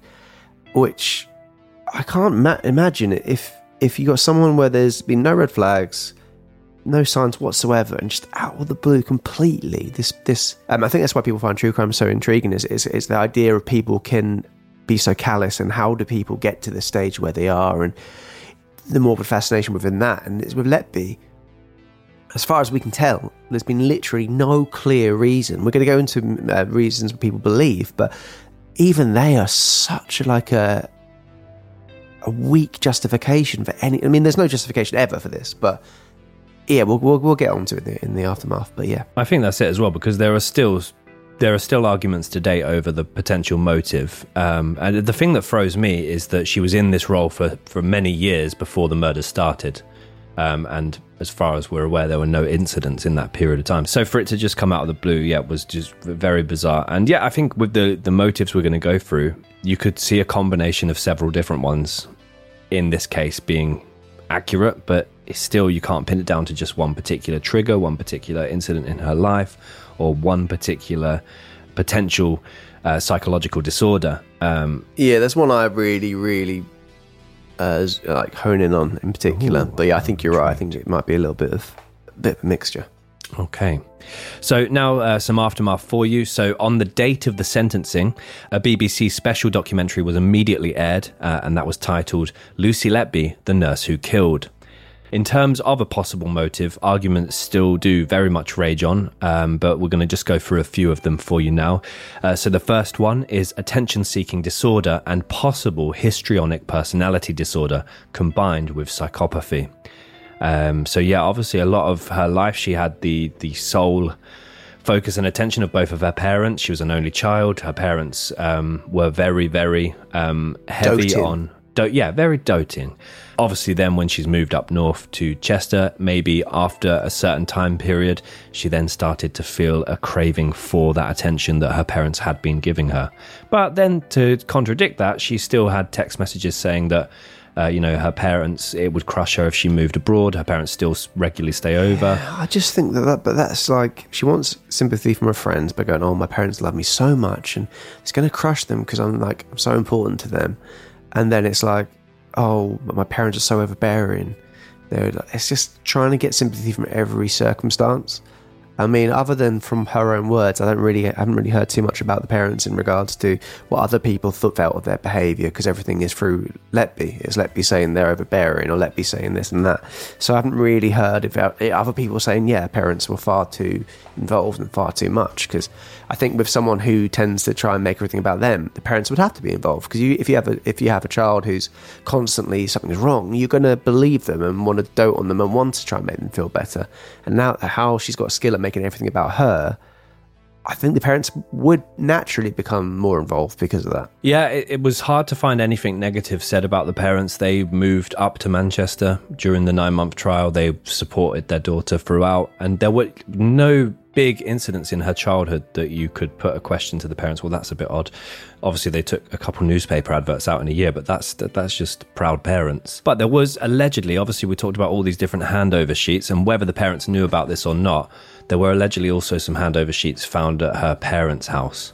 So the next one is the desire or thrill from playing God, which you could allege we saw in the Harold Shipman episode. Some serial killers we've also covered have alleged to have also had the same desires here, but I don't know. I don't know if you didn't... there's no other real evidence here for me that backs that one up. No, I don't think... I think which you're going to go on to, I think it probably more falls under the hero complex rather than playing God. Mm-hmm. So the next one is Munchausen by proxy, which obviously we spoke about at length in our Beverly Allitt episode. And the lead detective for the Beverly Allitt case said that this case was almost like for like. He even went on to say that it was as if Letby had read the book on Allitt in terms of deception and methodology. Obviously, occasionally throughout the murders, she would change it from injection of air to then contaminating food bags to then alleged smothering, and then obviously forced trauma through feeding tubes. I listened to Red Handed's podcast on this, and they actually spoke about how Munchausen is actually kind of more of a thing you label someone who's done these things afterwards. It's not a case of... It's not a thing that gives you... You're not born that way. It kind of... You do these things and behaviours and then you label it this. Okay. So it's not like, oh, well, she was suffering with that, therefore this happened. So, yeah, again, I think it doesn't line up with Allitt in the same way. Allitt, obviously, when she's growing up, she used to wear fake casts. She used to do all these other things which showed that she herself was always conscious about her health and stuff like that. And it seemed to then she pushed it onto the children within her care, and she kind of did it that way. So I think it's slightly different. It differs for me there. This next one is quite interesting. The desire to maintain the attention and eventually win over the affection, although you could allege she had already done this, of the married registrar she had a crush on. So he worked on the same unit. He was involved in a lot of the resuscitation attempts of some of the babies that were attacked. And it's claimed that she would simply attack these babies to get the doctor near her. So this is the one I think there's more to it than most of them, because I feel there's messages exchanged. You know, when she was doubting herself or whatever, he would back her up and say, you know, if you need any statements from me, you know, you're a credible nurse, you're one of the best nurses, bigging her up all the time. Mm-hmm. She knew that, you know, if you know, a baby under their care, they'd work together trying to resuscitate. There would be, you know, they'd share their experience together, more time together. She could show him, you know, how, you know, skilled she was. And then if the baby was to pass, you know, she would get all of his attention and sympathy, you know, and he'd be picking her up and making her feel better. So she'd be doing these actions to see him during the day. And I think she was living in a bit of a fantasy there where she's like, oh, I'm working together with my boyfriend and this is how it could be, spent time together.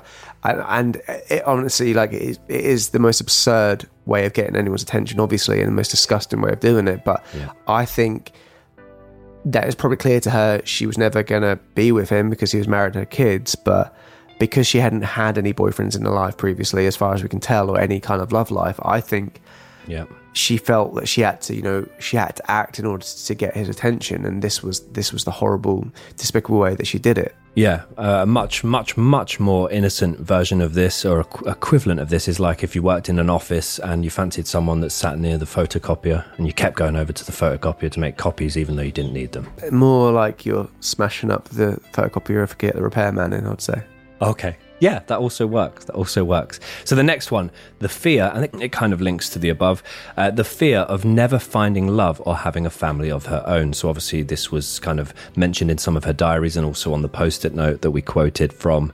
I think this maybe fed into it. I think there's another element of potential jealousy of parents welcoming babies into the world that were on her unit every day, obviously. She was, the thing is, she was still young. Yeah. And she... You know, in her mind, she might have thought that her and that doctor could possibly be together. I wouldn't put it past her. But there wasn't any... We haven't got any evidence to show that she was unable to have children or anything like that. Mm-hmm. Which... So I don't see... Well, it was that... Was it the thyroid condition she had as a youngster? But again, that didn't... I think that was treated at the time. And I mean, I think they would have... That would have been the headlines we've been seeing. A lot would have been leading down that way. But I think even with... I don't know, it's tricky. Yeah, but I do think her seeing, the joy of parents, although obviously it's moderated joy in the environment of a neonatal unit, because you're concerned about the recovery process and them being able to eventually come home. But she must have felt either envy or jealousy or hatred to do what she did. Strange, because you see her bedroom, which we have said, like, we think people have over exaggerated how twee it is, but you would say that she's kind of one of those cutesy people where she's written these cards and like rainbow and flowers kind of girl, where I think like her being so bitter, I think that's why probably people, especially who knew her, found it so jarring, is because it's like essentially you got this like brightly coloured cake, then you cut it and then it's just full of shit. Yeah. So the next one, we talked about it earlier, is the potential diagnosis of covert narcissism combined with psychopathy. And another one that many people lean towards, and I do feel holds some weight, is the fact that she may have had the psychological disorder known as hero complex, which essentially is where a person wishes to seek attention, affection, or sympathy for solving a harmful situation, making them obviously look like the hero, a situation of which they created themselves. But then at the same time, a lot of the incidents we covered here, she made no effort in the revival process. Yeah, that's where it falls down for me a bit. I mean, hero complex, there's firefighters out there who start their own fires to put them out kind of thing. There's cases like that, which you can kind of see they are trying to actually rectify it. But with Letby, there's cases where we've mentioned where she's just standing over the baby and not doing anything. So, and the type of affection or sympathy I get, she is, but then I think that leans to the point I was saying mainly, which is main one I believe. It's trying to get the doctor's attention and get his sympathy. I don't think, as we said, when she's in the docks, the only person she really responded to was him. Yeah, and I feel like that's a real key point in this. Yeah, and then finally, she had many years of low self-esteem and low confidence, which eventually resulted in her jealousy of parents, as we mentioned, on her unit, causing her to lash out. But there are many more out there. There are lots of different theories. We'll probably, what should we do? Should we pop a question on the episode to see what people's opinions are? We'd love to know what people think the motive was for this case, because it's really hard to pin down to just one particular motive, and there are so many still out there. So one of the very first documentaries I watched about this case in preparation for the episode, as I mentioned at the start, I'd been very much ignorant with this case in the sense that out of sight, out of mind. I don't really want to know about this until beginning researching. But one of the very first documentaries I watched had a quote that has literally stuck with me ever since the narrator said it. And that was, "This is one of the very, very few cases where every single one of the 13 victims could have been held in the palm of your hand." And which was just absolutely heartbreaking to imagine that. So it's quite horrific to learn about some other cases where medical professionals have used their power and other people's trust and vulnerabilities as a weapon, both in the volume and nature of their crimes. Obviously, you have the infamous case of Beverly Owlett and Howard Chipman, who we've actually covered on the podcast. Owlett, commonly known as the Angel of Death, and Howard Chipman as Dr. Death.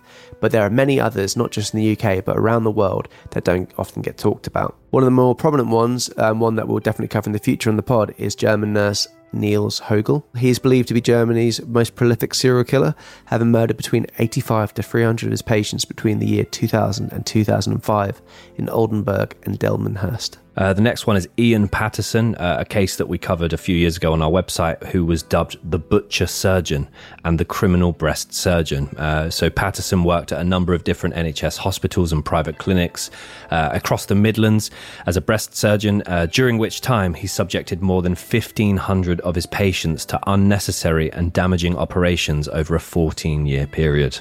Is absolutely vile. Barbara Salisbury, and this one is absolutely shocking. Obviously, all of them are, but Barbara was a nurse at Leighton Hospital in Crewe. She was charged with attempting to murder 4 of her elderly patients between 1999 and 2002. Her reason for this was to free up bed space on the ward, as well as a general dislike towards the elderly. which maybe change your line of work, which is not a great trait for someone working in care. Many colleagues on her work ward complained of callous and unprofessional behaviour, which on occasion would involve ordering her sick and frail patients to be intentionally laid down so they would drown in their own lung fluids. It's horrific. Which, yeah, that sounds absolutely hideous. We've also intentionally administrated overdoses of morphine to almost a dozen other patients. And any staff members that protested would be asked by Barbara, "We are in a bed-blocking crisis. Why prolong the inevitable?" Yeah, that's horrific. I had no idea about that one. The next one we have is Charles Edmund Cullen. So moving over to America, we have Nurse Cullen, one of the most infamous criminal medical professionals on this list. Cullen is believed to have intentionally killed several hundred of his patients during a 15-year period between 1988 and 2003 in different medical centers across New Jersey and Pennsylvania. And despite confessing so far to 40 of them, he's only been convicted of 29 of those. His weapon of choice was a drug called digoxin, which is a medication routinely used to treat people who have either heart failure or an irregular heartbeat, but he did this in very large doses. He would also inject his patients saline pouches with lethal doses of insulin and other drugs. So yeah, kind of similar to Letby towards the end there, but yeah, horrific case. Jessie McTavish, some consider the Scottish nurse to be the original angel of death due to her 1974 murder of one of her elderly patients. She also caused serious harm to 3 additional patients by giving them illegal and unnecessary injections. Though she was only charged with one murder, she was linked heavily with up to 23 other deaths that occurred under suspicious circumstances in the same area at the same time. Dr. John Bodkin Adams, this case is unbelievable. Some people consider him the original Harold Shipman. As well as being a GP, Bodkin was also a convicted fraudster and suspected serial killer. So between 1946 and 1956, 163 of Bodkin's patients died under suspicious circumstances while they were basically stabilised but in comas. And on top of this, 132 of his total of 310 patients had left Bodkin either money or personal items, including jewellery, cars and clothing, in their wills. His case and subsequent trial at the time was dubbed the murder trial of the century. And he was never actually charged for any of the murders, but he was struck off the medical register in 1957, only to be reinstated just 4 years later in 1961. And yeah, many people believe he has got away with a ridiculous number of murders there. And finally, though there are many, many more, Colin Norris, no relation, and another Scottish nurse believed to have been inspired by Jessie McTavish. Colin murdered at least 4 of his elderly patients in hospitals in Leeds during a 7-month period between May to November of 2002. Another medical professional with a distaste for the elderly. He is believed to be responsible for an additional 6 deaths that occurred under suspicious circumstances, again in the same area at the same time. Yeah, what really surprised me is there are so many out there, and obviously with it, all of these crimes occurring either in medical facilities or the patient's own homes, what we find with Allett, Shipman, Letby, it's really hard to then say conclusively that they weren't involved in other attacks or other murders that occurred in those environments. So yeah, it's horrific. Some of those cases are terrifying. But yes, I think the NHS has taken a bit of a bashing here, so I want to do I want to throw to Tommy's Trivia. Tommy's Trivia! That's terrific! Yes, welcome back. I thought, because obviously these evil monsters that we've just listed there all would fall under the NHS, or the vast majority of them. So I wanted to just kind of do a bit more of a kind of positive little trivia this week, a bit different to what I usually do. Just kind of some of the great things that happen at the NHS as well. And obviously, I don't want people fearing going to hospital in the UK.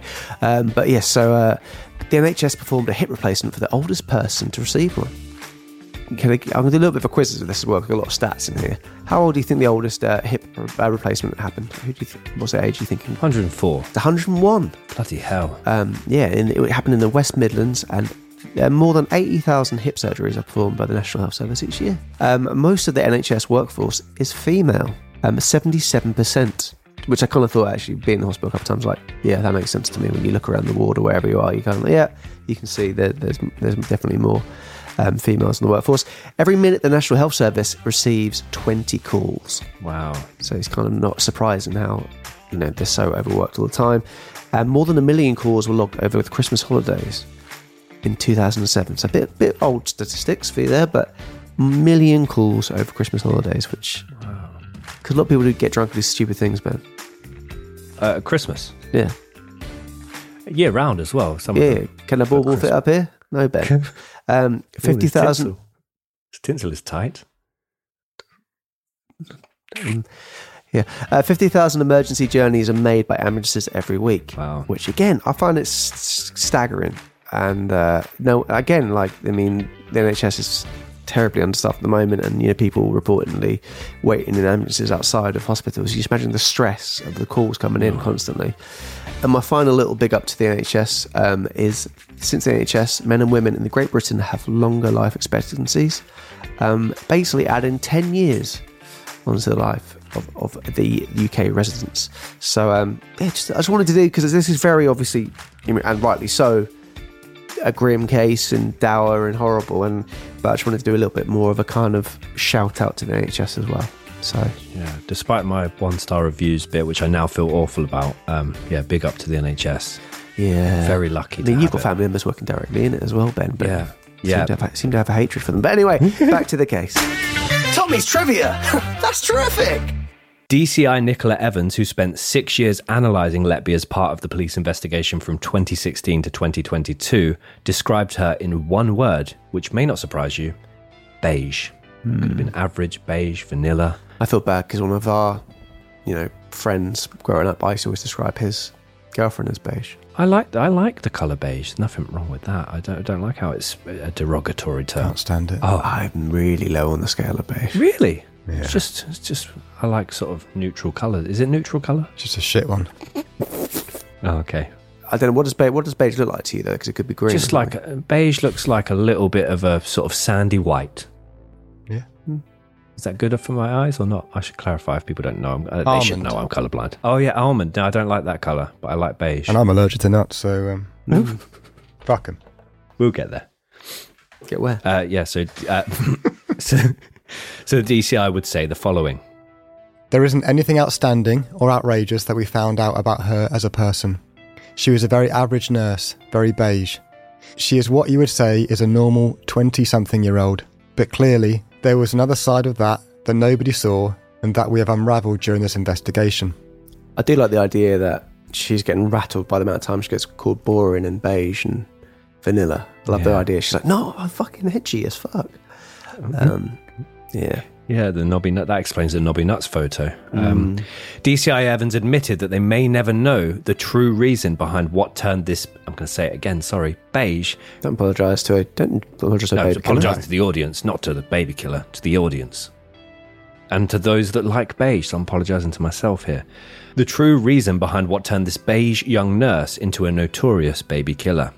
This is completely unprecedented in that there doesn't seem to be anything to say that explains why she has committed these crimes. Being average has allowed her to go under the radar, and it's allowed her to operate in plain sight. It's allowed her to abuse people's trust because nobody's looking at her, because she is normal and average and she doesn't stand out in that crowd. She used that abuse of trust of so many people around her. A lecturer in criminology at Loughborough University, Dominic Wilmot, said he believes some of the nurse's text messages to co-workers, friends and family suggest she wanted to garner sympathy and attention after the baby's deaths, and this perhaps may have been a sole motive behind the series of murders and attempted murders. What I find with that, it's because I do think, that's definitely got a massive part to play in this, but there's so many ways in your personal life you can do something like, have a shit time on Tinder. You can get sympathy of people. Yeah. That wasn't pointed, but no, sure. No. Yeah, of course. So unfortunately, it's not the most recent data, but it does make for some interesting statistics, and it would be kind of interesting to see where the trends would go to date. There was a study conducted by the Journal of the Royal Society of Medicine between 1795. Not that recent, yeah. Not that recent, no. From 1795 and 2005. So yeah, the data is a good 18 years old at the time of recording. However, the study was titled Doctors Charged with Manslaughter in the Course of Medical Practice, a Literature Review. And this study focused solely on doctors, to not include nurses or other medical professionals. Their objective was to quantify the number of doctors that were charged with manslaughter in that time period in the course of legitimate medical practice, and to classify cases like mistakes, slips or lapses, as well as violations, to basically come up with a human error system. And what they found was quite interesting. So in that large time period, they found 85 doctors that were charged with manslaughter. The number of doctors charged was very high and spiked in the mid-19th century, particularly around the World War years, and has also dramatically increased since 1990. Of those 85 doctors, 60 were acquitted, 22 were convicted, and only 3 of them pleaded guilty. And yeah, just a reminder that Harold Shipman, Beverly Allett, and Lucy Letby all pleaded not guilty to the charges put to them. Another interesting and upsetting point for those that obviously understandably say that they feel it's too soon is that in a statement released earlier this year relating to an upcoming Lucy Letby film and or documentary series, actually there may be one being created by the Cheshire Police. So they had a lot of exclusive content from their investigations and from the arrest and interrogation footage, a lot of what you would, I guess, call behind the scenes footage. And they have released a small video series on Twitter about Operation Hummingbird. And they said the following. Lots has been and will be written and broadcast by others, but we want to bring you our side of the story with this documentary, created internally by our communications team and with exclusive access to the investigation team. So the use of the word of exclusive here from the Cheshire Police refers to interrogation footage, body cam footage, and just general behind-the-scenes footage, which this drew a lot of criticism from other sections of the media, including journalists and filmmakers, which I don't really understand why it would. Because if the Cheshire Police were doing it to make a quick buck, then, which obviously they're not, but they've got this footage, and they are the ones there. They're the people that would be interviewed in these documentaries anyway. Yeah, exactly. Yesterday, at the time of recording, Lad Bible released an interview with a lady called Vanessa Frake, who is a female prison governor, a very widely regarded one as well. And she had the following to say on Letby's most likely existence and experiences in prison, as she now begins her whole life tariff. And obviously Letby is now the 4th woman to get a whole life tariff, Rose West, Myra Hindley and Joanna Dennehy. And yeah, having covered 2 of those cases, the Wests and the Moores murders, they were vastly different in terms of their life experiences, their childhoods. So it's really interesting to see her in that group of people. But so Vanessa Frake, what she went on to say in this interview was that Letby will likely be kept in an entirely segregated, protected unit on her own for at least the next few years before eventually trying to integrate her into the general population, which I don't see happening. Well, it's like we know with men, if paedophiles, they get the treatment, and baby killers, which I know is a horrible term, but in female prison, they're the ones who basically seen as the equivalent, the scummiest of all scum, so who will get attacked and I can't see how Letby would not get that treatment. Exactly. I mean, she said that she would be constantly risk assessed, and they would only make these decisions when they deem it safe for her and those around her to be moved. But I really don't see that happening. Because it's such a personal case. It's one of those as well where you can just imagine someone turning a blind eye with a door being left open, isn't it? Which we've heard in other cases before, definitely. And then finally, either way, Letby is currently in a segregated protected unit at HM Prison Low Newton, which is a closed women's prison in County Durham. Closed meaning that it houses those whose escape would be highly dangerous to the public or even a national security threat, essentially meaning that they require maximum security conditions. And when I found that interview with Vanessa Frake, I thought, I'll just have a look on Twitter, because you never know it's a funny old place. You never know what you're going to find. But in searching for Lucy Letby on Twitter, I found that there are several dozen accounts, which really surprised me, that may or may not belong to the same person, using the hashtags Freedom for Lucy and hashtag Lucy is Innocent. And yeah, they are Their main angle seems to be that Lucy's handwritten notes that were colour-coded contained secret messages and therefore were not broken down correctly by investigators or the judge.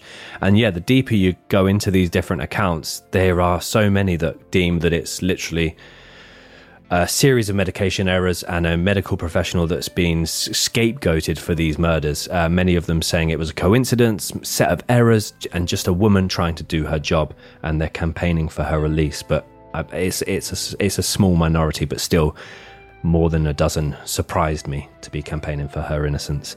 A month ago, on the 15th of September 2023, the Court of Appeal confirmed that Lucy Letby had appealed all of her convictions, and just 10 days later, the Crown Prosecution Service confirmed that there would be a retrial on one of the 6 counts of attempted murder against Lucy Letby, on which the jury at the original trial could not reach a final verdict, meaning that there's a chance there'll be another trial next year, which is currently penciled in for the 10th of June 2024, but the trial will not be conducted until the Court of Appeal has considered whether or not to grant Letby's appeal against the existing convictions. So yeah, I think that's again just to rake up and put everyone through it again. I don't know if that's just her appealing them to try and look innocent or appealing them to put people through the emotions of the trial once again, but yeah.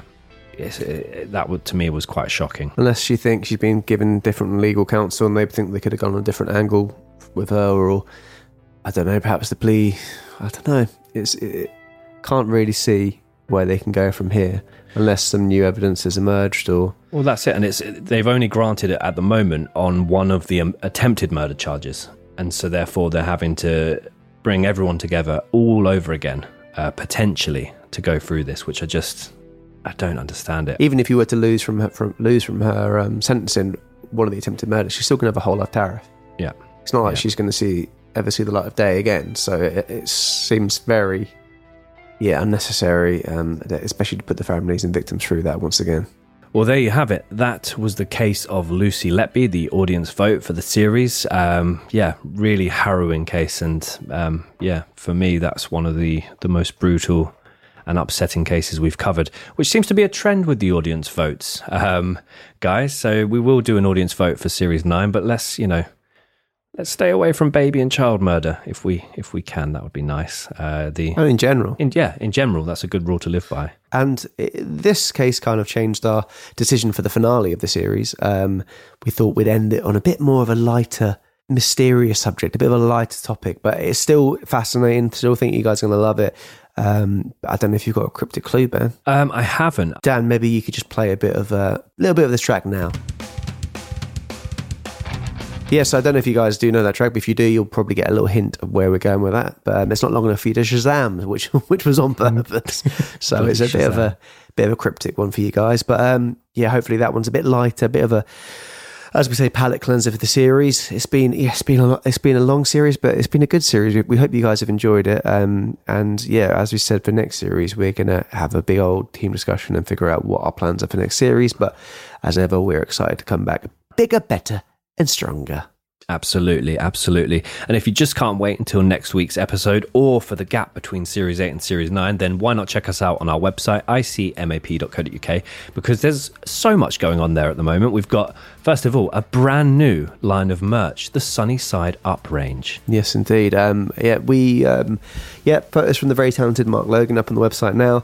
We've got jumpers, we've got t-shirts, and we've also got crop tees, we've got pint glasses, we've got tote bags, a lot of requests for tote bags, and we haven't got them back. We also have the more original style tote bags are on the website now as well, so be sure to check them out. And we also on the website have a new tier.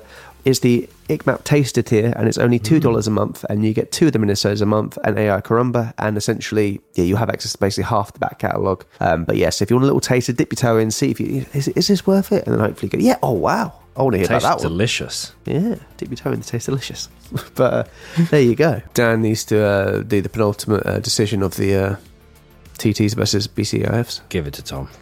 Oh yeah, my hands are tied on this one. I think I have to give it to Tom because it's very, very uplifting. Good. Yeah, thank you so much about mine. And also a quick one as well, Dan. The Countess Hospital, named after Princess Diana and Prince Charles, who were also the Countess of that area when they opened up the hospital. Wow, that was terrific. And interesting. Well, there you go. But yes, guys, if you have a quick minute, if you're not already, why not follow us over on Spotify or wherever you get your podcasts? It does help more than you'll know. And give us a little review. It'd be very much appreciated. But we'll be back once again next week with the finale of the series, which we're very excited for. And thank you for joining us for today. And like we always say... We say this all the time. Keep doing what you're doing. Keeping bags for life under your bed full of... That's not good, is it? Bags for life are fine. No, but full of... That's a GDPR breach. Several hundred GDPR breaches. Probably don't do your segment about 1-star reviews, because that's gonna... It's a bad idea in hindsight, wasn't it? And now we're asking for 5. Yeah. Yeah. Well, if you do give a 1-star, be sure to put the reason as No. Ben slagging off the NHS. Yeah. Anyway, guys, take care. All the best to Pip.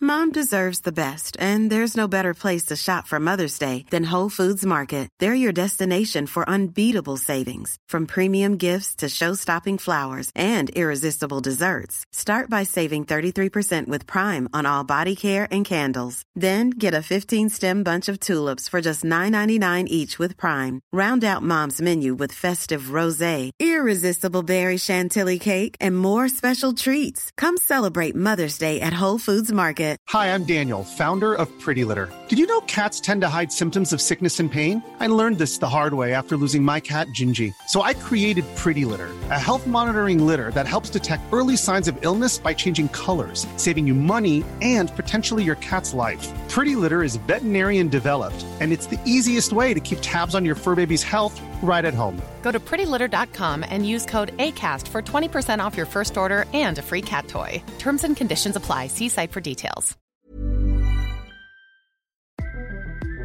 I Could Murder a Podcast is proudly part of the Acast Creator Network. For hundreds of extra minisodes and other content, along with our private Discord server and live Q&As, exclusive merch and much more, consider subscribing to icmap.co.uk.